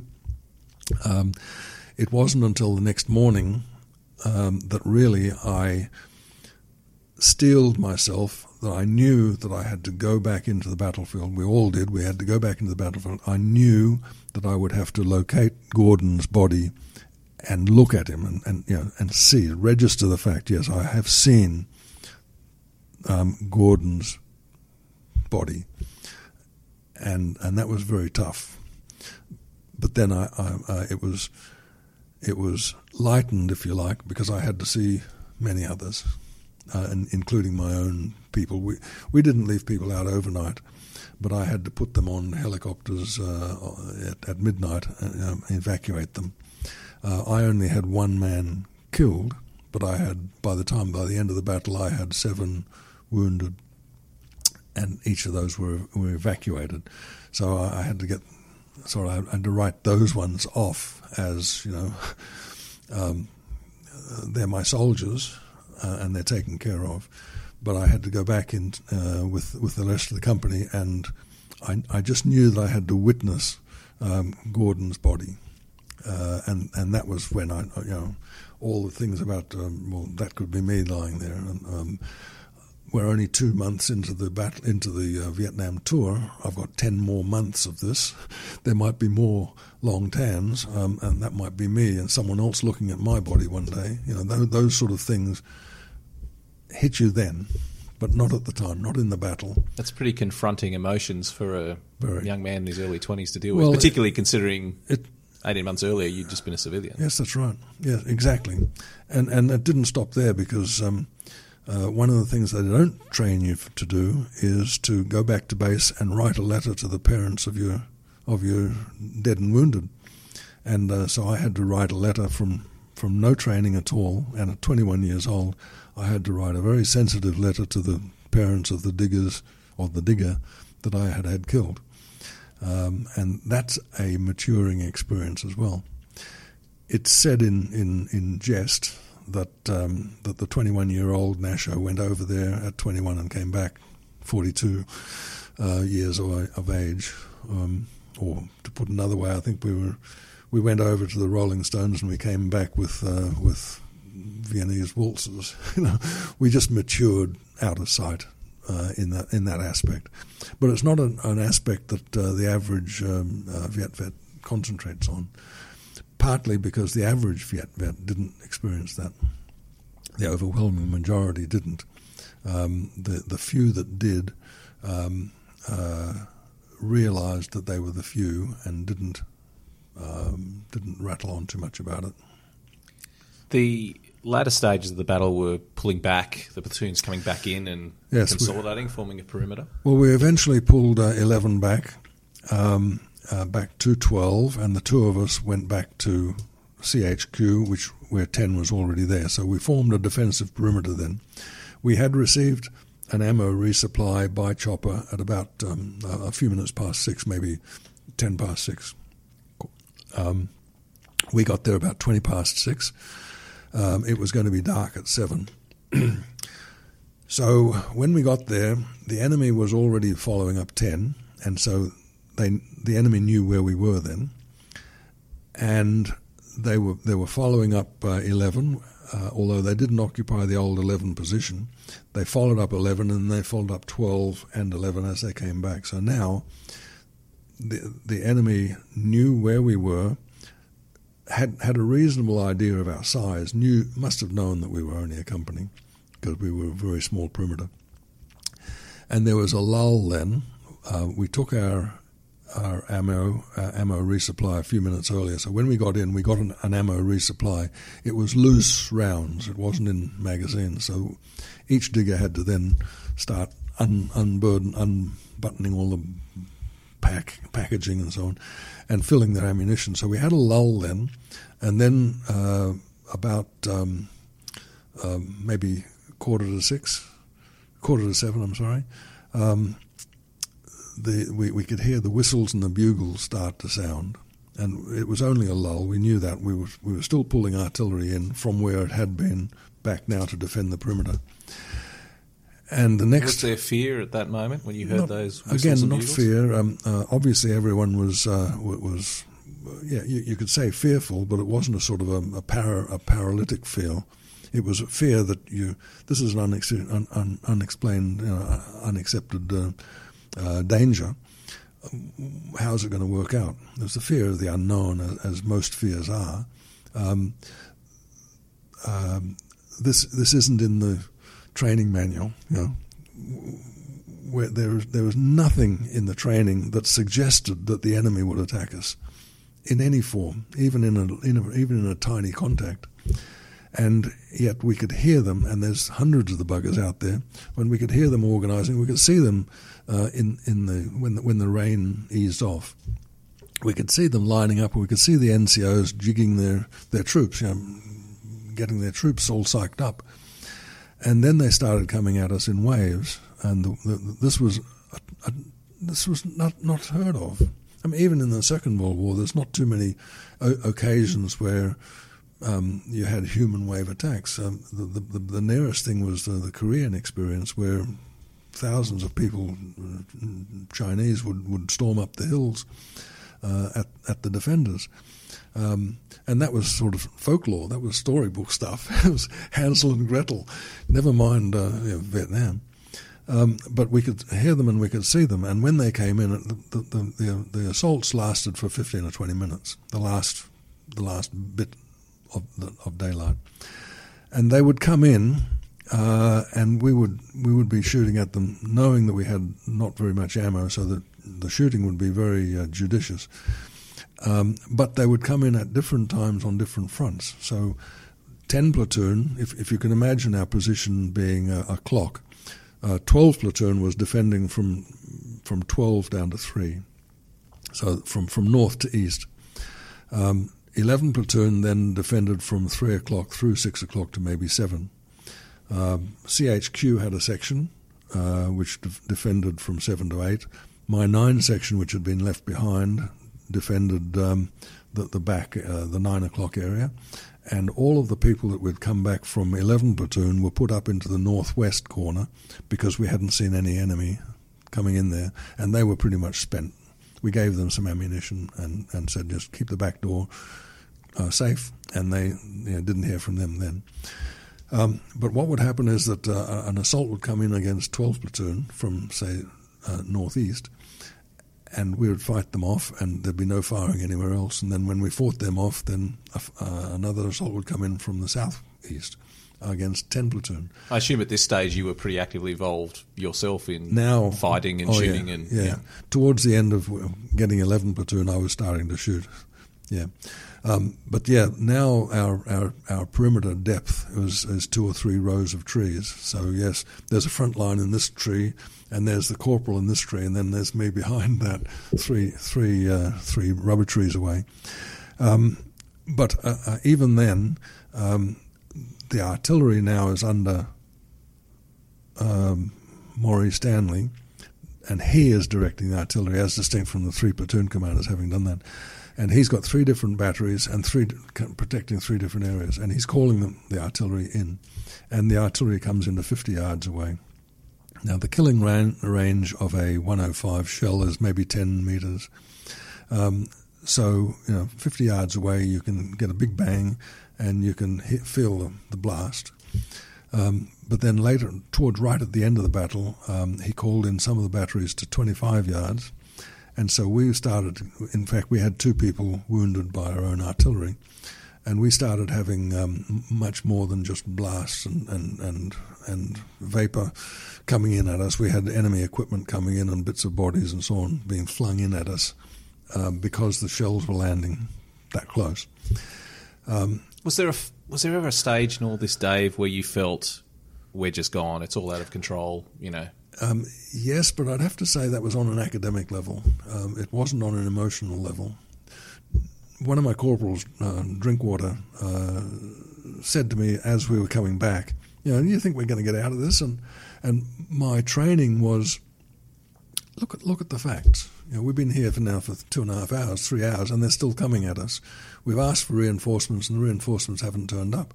We've asked for airstrike, and they can't airstrike. They can't provide airstrike because of the monsoon rain. The tanks, the APCs, haven't arrived. This is after 3 hours. So it's all against us. We're losing people, and we can't see what damage we're doing to them, but they still keep coming. So I said to him, "Look, no, I don't think so. That didn't mean that we're going to give up. Shit happens. What am I doing next? Well, defend the perimeter." So yes, it's difficult to describe, but academically, yes, it was all against us. There was no way that we're going to get out of that. All the support that we were getting summed up, all the things that could have helped us turned out to be the artillery was excellent, and it came in and it just kept coming. And we did get an ammo resupply, but they told us that they couldn't give us another ammo resupply. So that was it. That was all the support we had. We knew somewhere in the distance the APCs would maybe turn up and they'd have another company aboard, but by the time they got here it would be too late, and that's the way it worked out. They arrived after dark, and the enemy stopped fighting at dark. So the despair was only academic. It was just look at the facts. Do the facts mount up? Well, no, they don't. Okay, well, now forget that and get on with the job.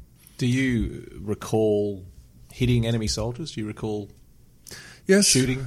Yes, enemy? Yes. That's the sort of memory that, on the one hand, I knew that I had to sight Gordon. On the other hand, you know what you're doing, but you will yourself to forget. because you don't want to think that you're going to remember that for the rest of your life. So I suppose it's like someone having been in a car accident that remembers that there was a car accident but doesn't necessarily remember all the gory details. There's a part of the memory that sort of blacks out and saves you from that.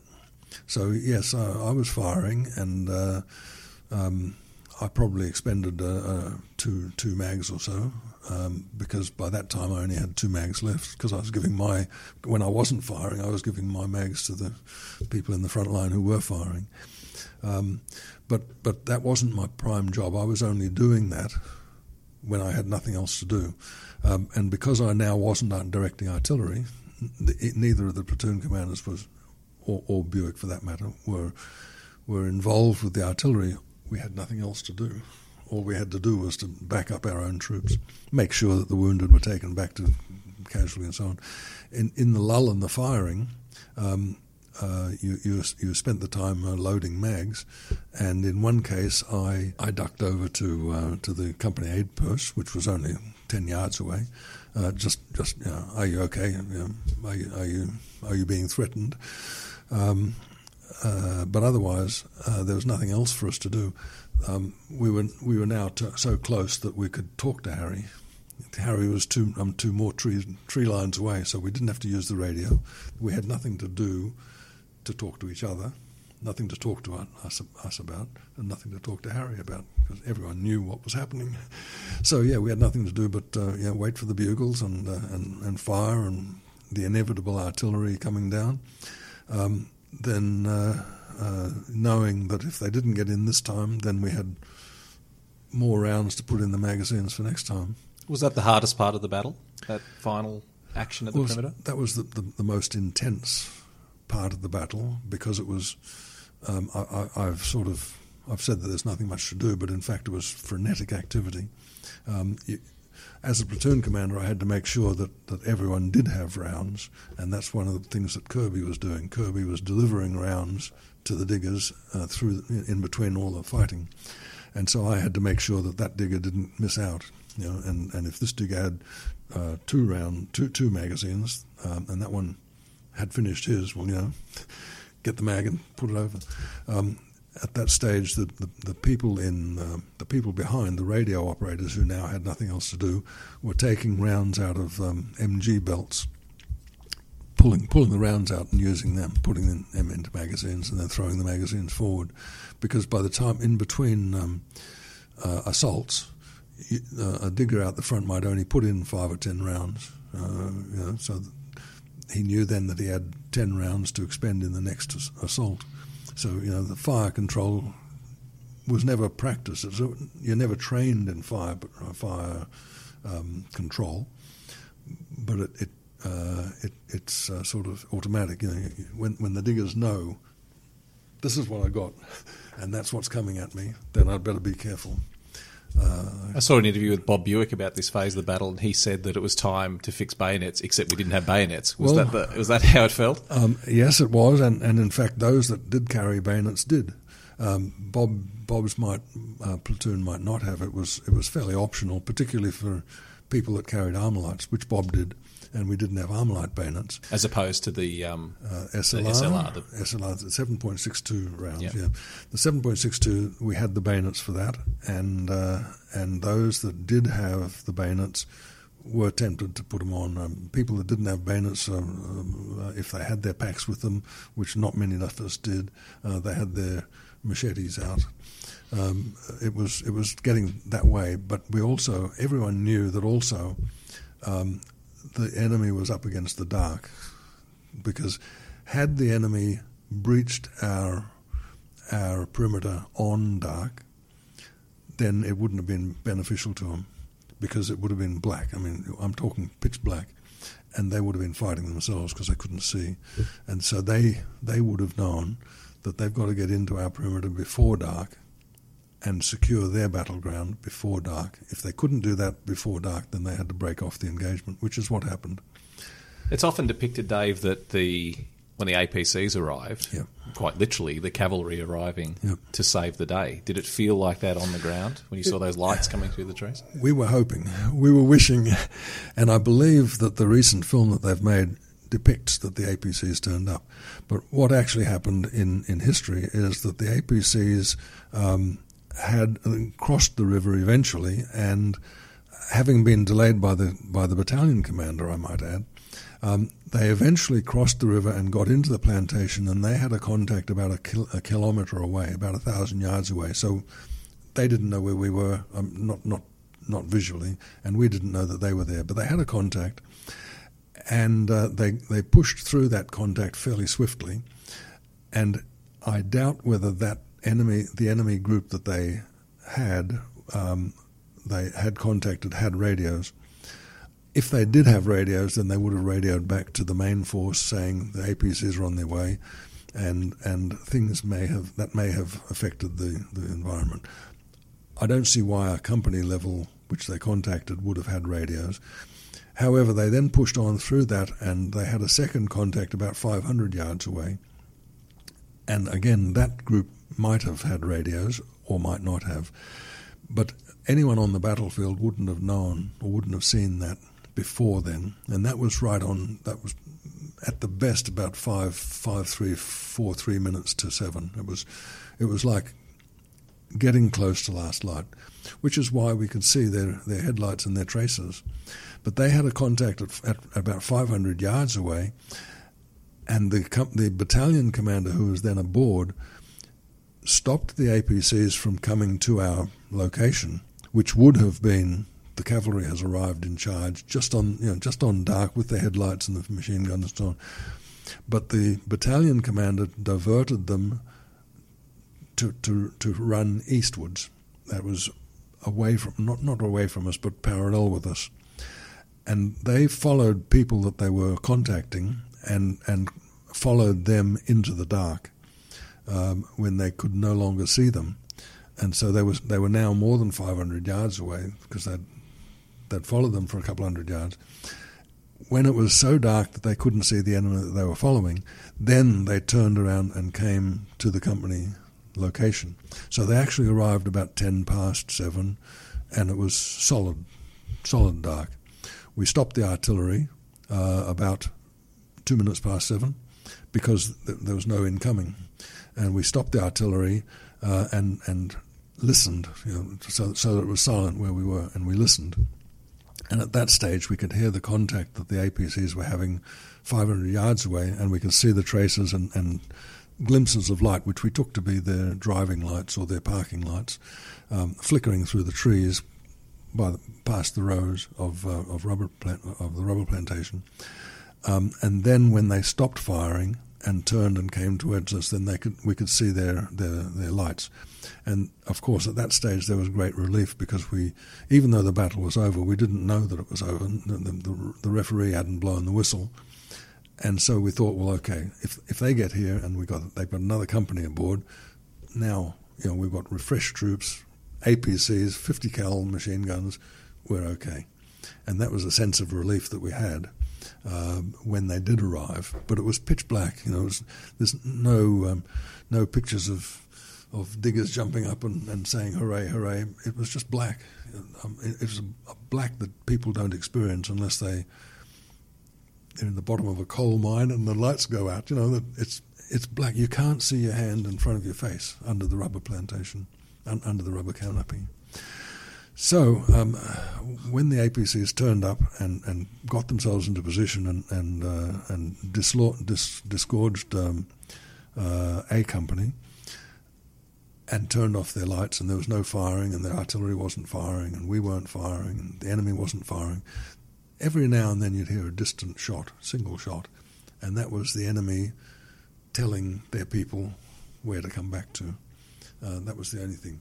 And it wasn't until, I don't know, maybe 15 or 20 minutes past 7 that it was declared. Then we'd accounted for everyone. We know that there was wounded people or dead people at 15 or so of them at 11 platoon position. But otherwise, we raised the artillery distance out, and we started firing the artillery in depth to disrupt them. And at that stage, there was a little sort of, okay, it's over now. The artillery is now firing in depth. Give them curry. We're safe. You then spent the night on the battlefield and had to go in again the next day to clear and retrieve the wounded. Now, I saw Harry Smith again in an interview. Yes. Unfortunately, I haven't met Harry, but I saw him interviewed about this, and he said that there was no way Delta wasn't going to go back in and look for their wounded. But I've also seen some of the diggers interviewed about it, and they felt they got the short end of the stick by having to go back the next day. Where do you stand? Okay. Well, that's the old falling off the horse theory. We were ordered off the battlefield. We wanted to stay on the battlefield. Townsend, the battalion commander, ordered us off the battlefield, so we went reluctantly back to where we had lunch, and we took our dead and wounded with us, the non-11 platoon ones, and we choppered them out at about midnight. So for the diggers who had certainly had enough, so far as they were concerned, that somebody else, let someone else do it. But the old soldier falling off the horse, came into the practice. Harry understood very well that first of all we had to secure 11 platoon, the people that we'd left out of the battlefield, and second of all, for all the damage that it had done to us. And remember that we had 1 in 3 of our numbers casualties, and that's easy to say, but if I said to you on your way to work this morning, 1 in 3 of you are not going to make it to work, people wouldn't go to work, would they? 1 in 3 is a pretty horrible thing. And he needed to reassure them that the 1 in 3 actually did something. It was never going to be worth it, but if it achieved something, they had to see it. And Harry knew better than anyone else that we had to go back into the battlefield and look at the damage that we'd caused and retrieve our 11. So, yes, I was with Harry. We had to go back. It wasn't a dangerous thing because Delta 5 had been flown in that morning and they had swept through. A company who had come out on the APCs had gone forward, and Charlie Company had also been sent out. So we had 3 companies had actually preceded us through the battlefield and secured the other side. So the diggers wouldn't have necessarily known that. They saw the APC, the Delta 5 come in, but they would have still thought, there's enemy out there and we're in danger. We've had enough, it's somebody else's turn. But the command element knew that it was relatively danger-free. And in fact, that's the way it turned out to be.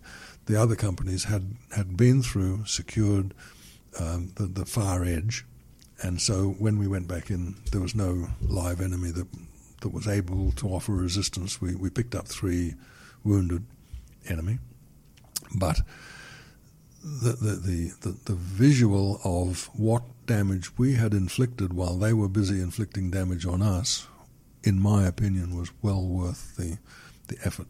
Because when we got back to where the battle ended, the final company position, there was hundreds of bodies mangled in front of us, and they could see that they had accounted for themselves well. Yes, they'd lost mates, but it hadn't been in vain. They had made a big impact. The enemy had cleared a lot of the battlefield, but around the company perimeter, it was just a charnel house visually, because it hadn't rained. After it stopped raining, that was it. Everything was clean. Everything was washed clean. There's that famous photo taken of you at this stage of you crouched next to the rubber tree with the Armalite and the dead.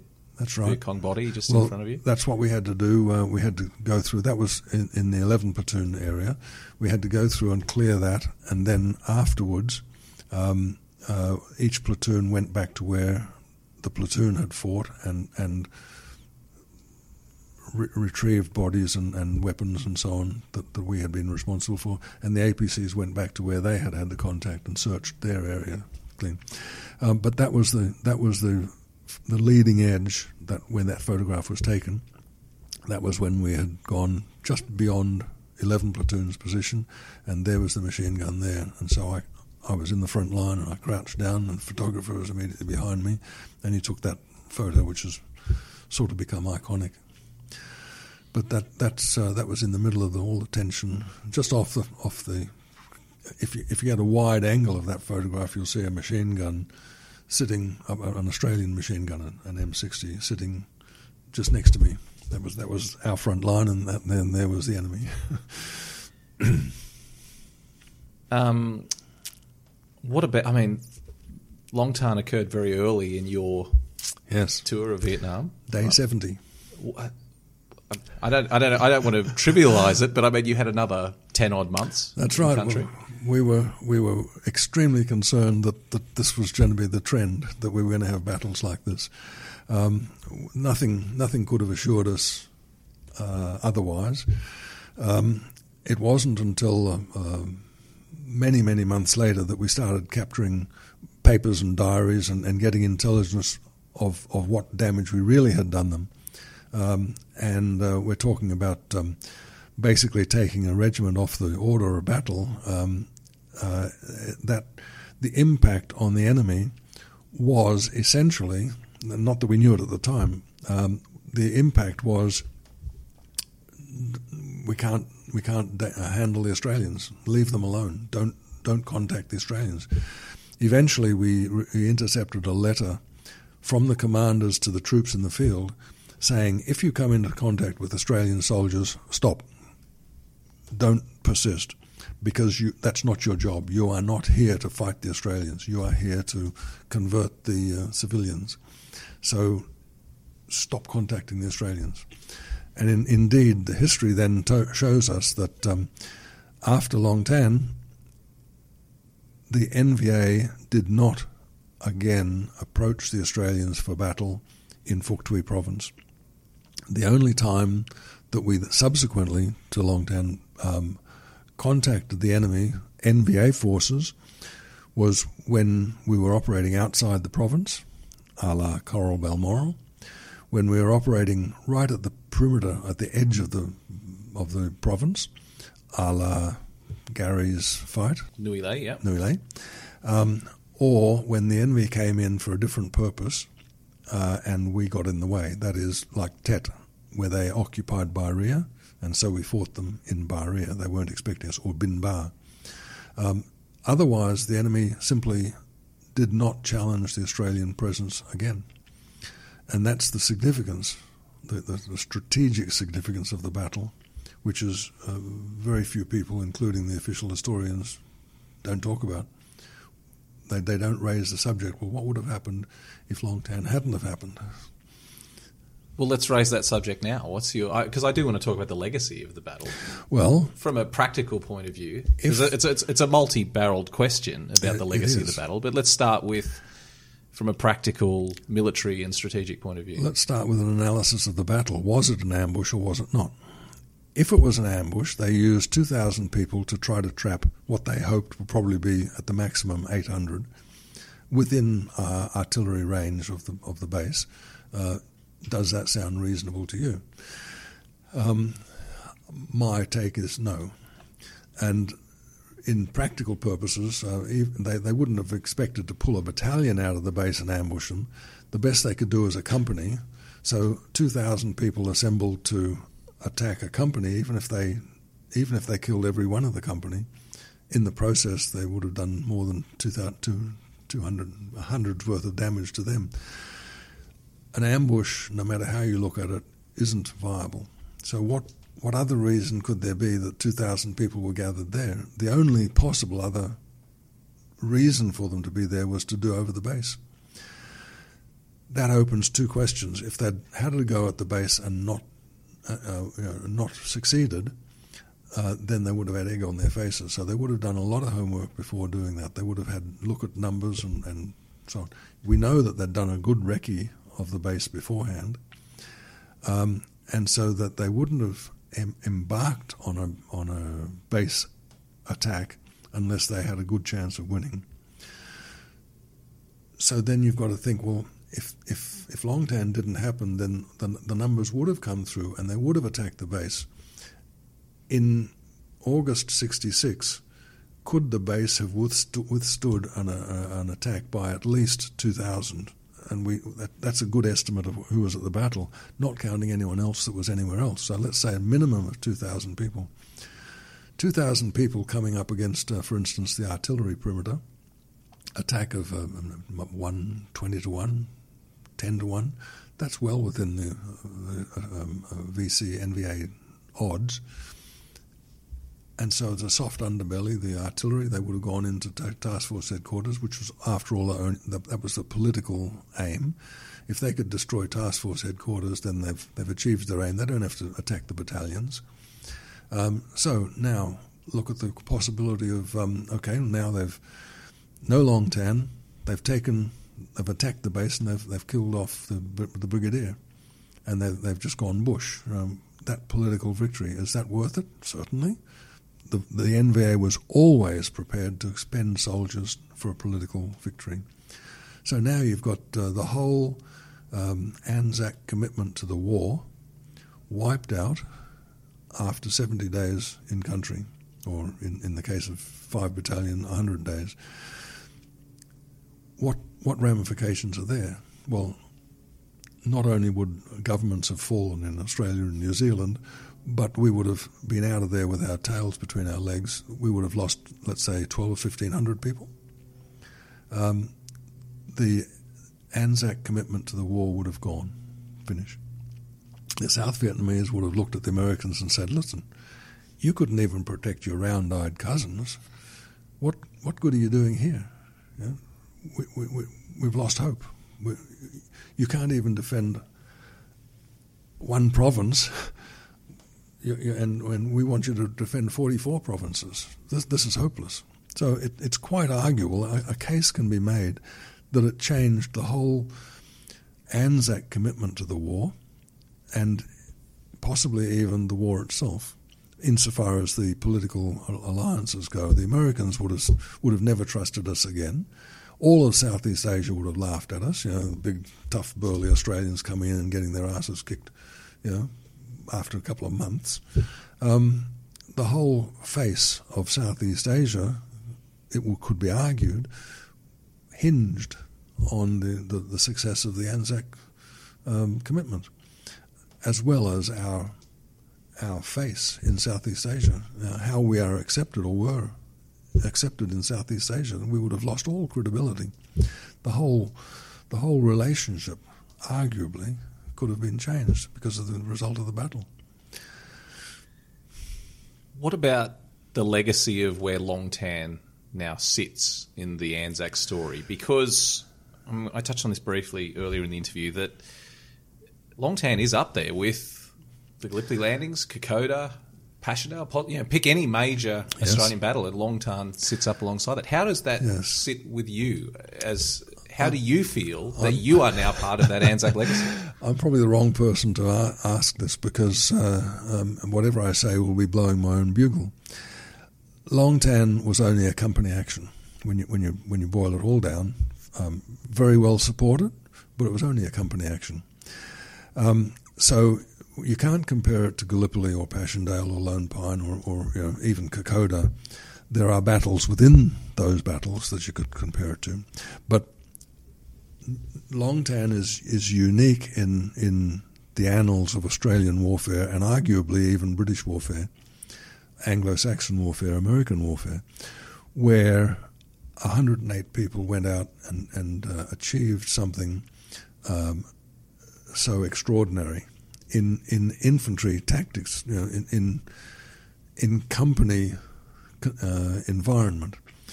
And I would put it to you that it's arguably the most magnificent company action ever in recorded history. I mean, the other contenders, if you like, all have mitigating circumstances. People compare it to, for instance, Rorke's Drift, where just over a company defended against thousands of Zulus. But at Rorke's Drift, one side had Martini Henry rifles. Single shot, sure, but a whole lot more dangerous than a native spear. so that a bunch of natives with spears were held off by a bunch of British with rifles. Is that a fair comparison? No. Long Tan, we were outgunned. We were outmanned, obviously, but we were outgunned. The AK-47 had a 30-round magazine and could be fired on automatic. That was their standard rifle. Our standard rifle was an SLR, half again as heavy. 20-round magazines couldn't be fired on automatic, and basically the two projectiles had the same statistics, specifications. Their machine guns was far better than ours. The M60 was there for helicopter mounting or base defences, not for carrying in the bush. We had linked rounds, 100-round linked belts, that had to drag through the dirt, so they got the seizing, the mechanism seized up a lot. Their RPD machine guns had round magazines, and all of them that we picked up the next morning were working, and not even half of the machine guns that we had, the M60s, were working the next morning. The Armalites, a good weapon, but flaky. Not as good as the AK-47, in my opinion. Certainly not the hitting power. It had a much smaller round. The 7.62 round thumps you, and it puts you down. The point, was it 5.56? 5.56. That's a high velocity bullet. It'll stop you if it hits something hard. If it hits bones or if it hits webbing. But if it hits flesh, it'll go straight through. And yes, hydrostatic shock will kill you if the bullet happens to hit you at a slight angle. And they talk about the tumbling bullet and so on. That's not true. It was an unstable round. If it hit a soft bit, it would go through. So it's arguable that they were better weaponed, better armed than we were, and they certainly had the numbers. To get that sort of equivalence in another battle, you'd have to look far and wide. And yes, the results will justify at least the theory that I'm putting forward, that it's unmatched. There is no comparison. Now, to answer your direct question, how do I feel about that? Well, I feel obviously immensely proud of having been part of that, but I'm protected by the fact that it's not common knowledge. People don't touch me in the street and say, "You were at Long Tan," and Long Tan was a magnificent battle. You know, for the first 30 years, 66, 20 years, for the first 20 years, nobody talked about it. And then a documentary and a couple of books came out, and people started to realize that something significant happened.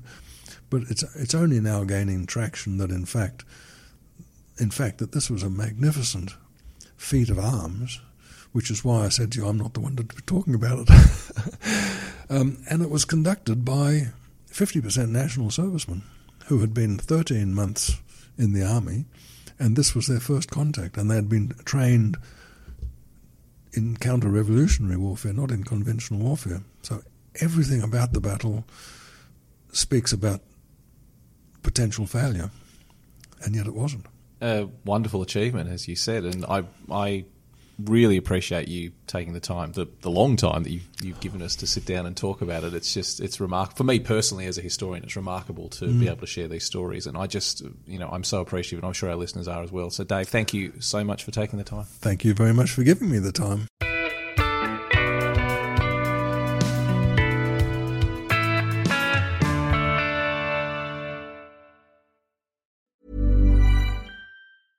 Selling a little or a lot? Shopify helps you do your thing however you cha-ching. Shopify is the global commerce platform that helps you sell at every stage of your business. From the launch your online shop stage to the first real-life store stage, all the way to the did we just hit a million orders stage. Shopify is there to help you grow. Shopify helps you turn browsers into buyers with the internet's best converting checkout. 36% better on average compared to other leading commerce platforms. Because businesses that grow, grow with Shopify. Get a $1 per month trial period at shopify.com/work. Shopify.com/work.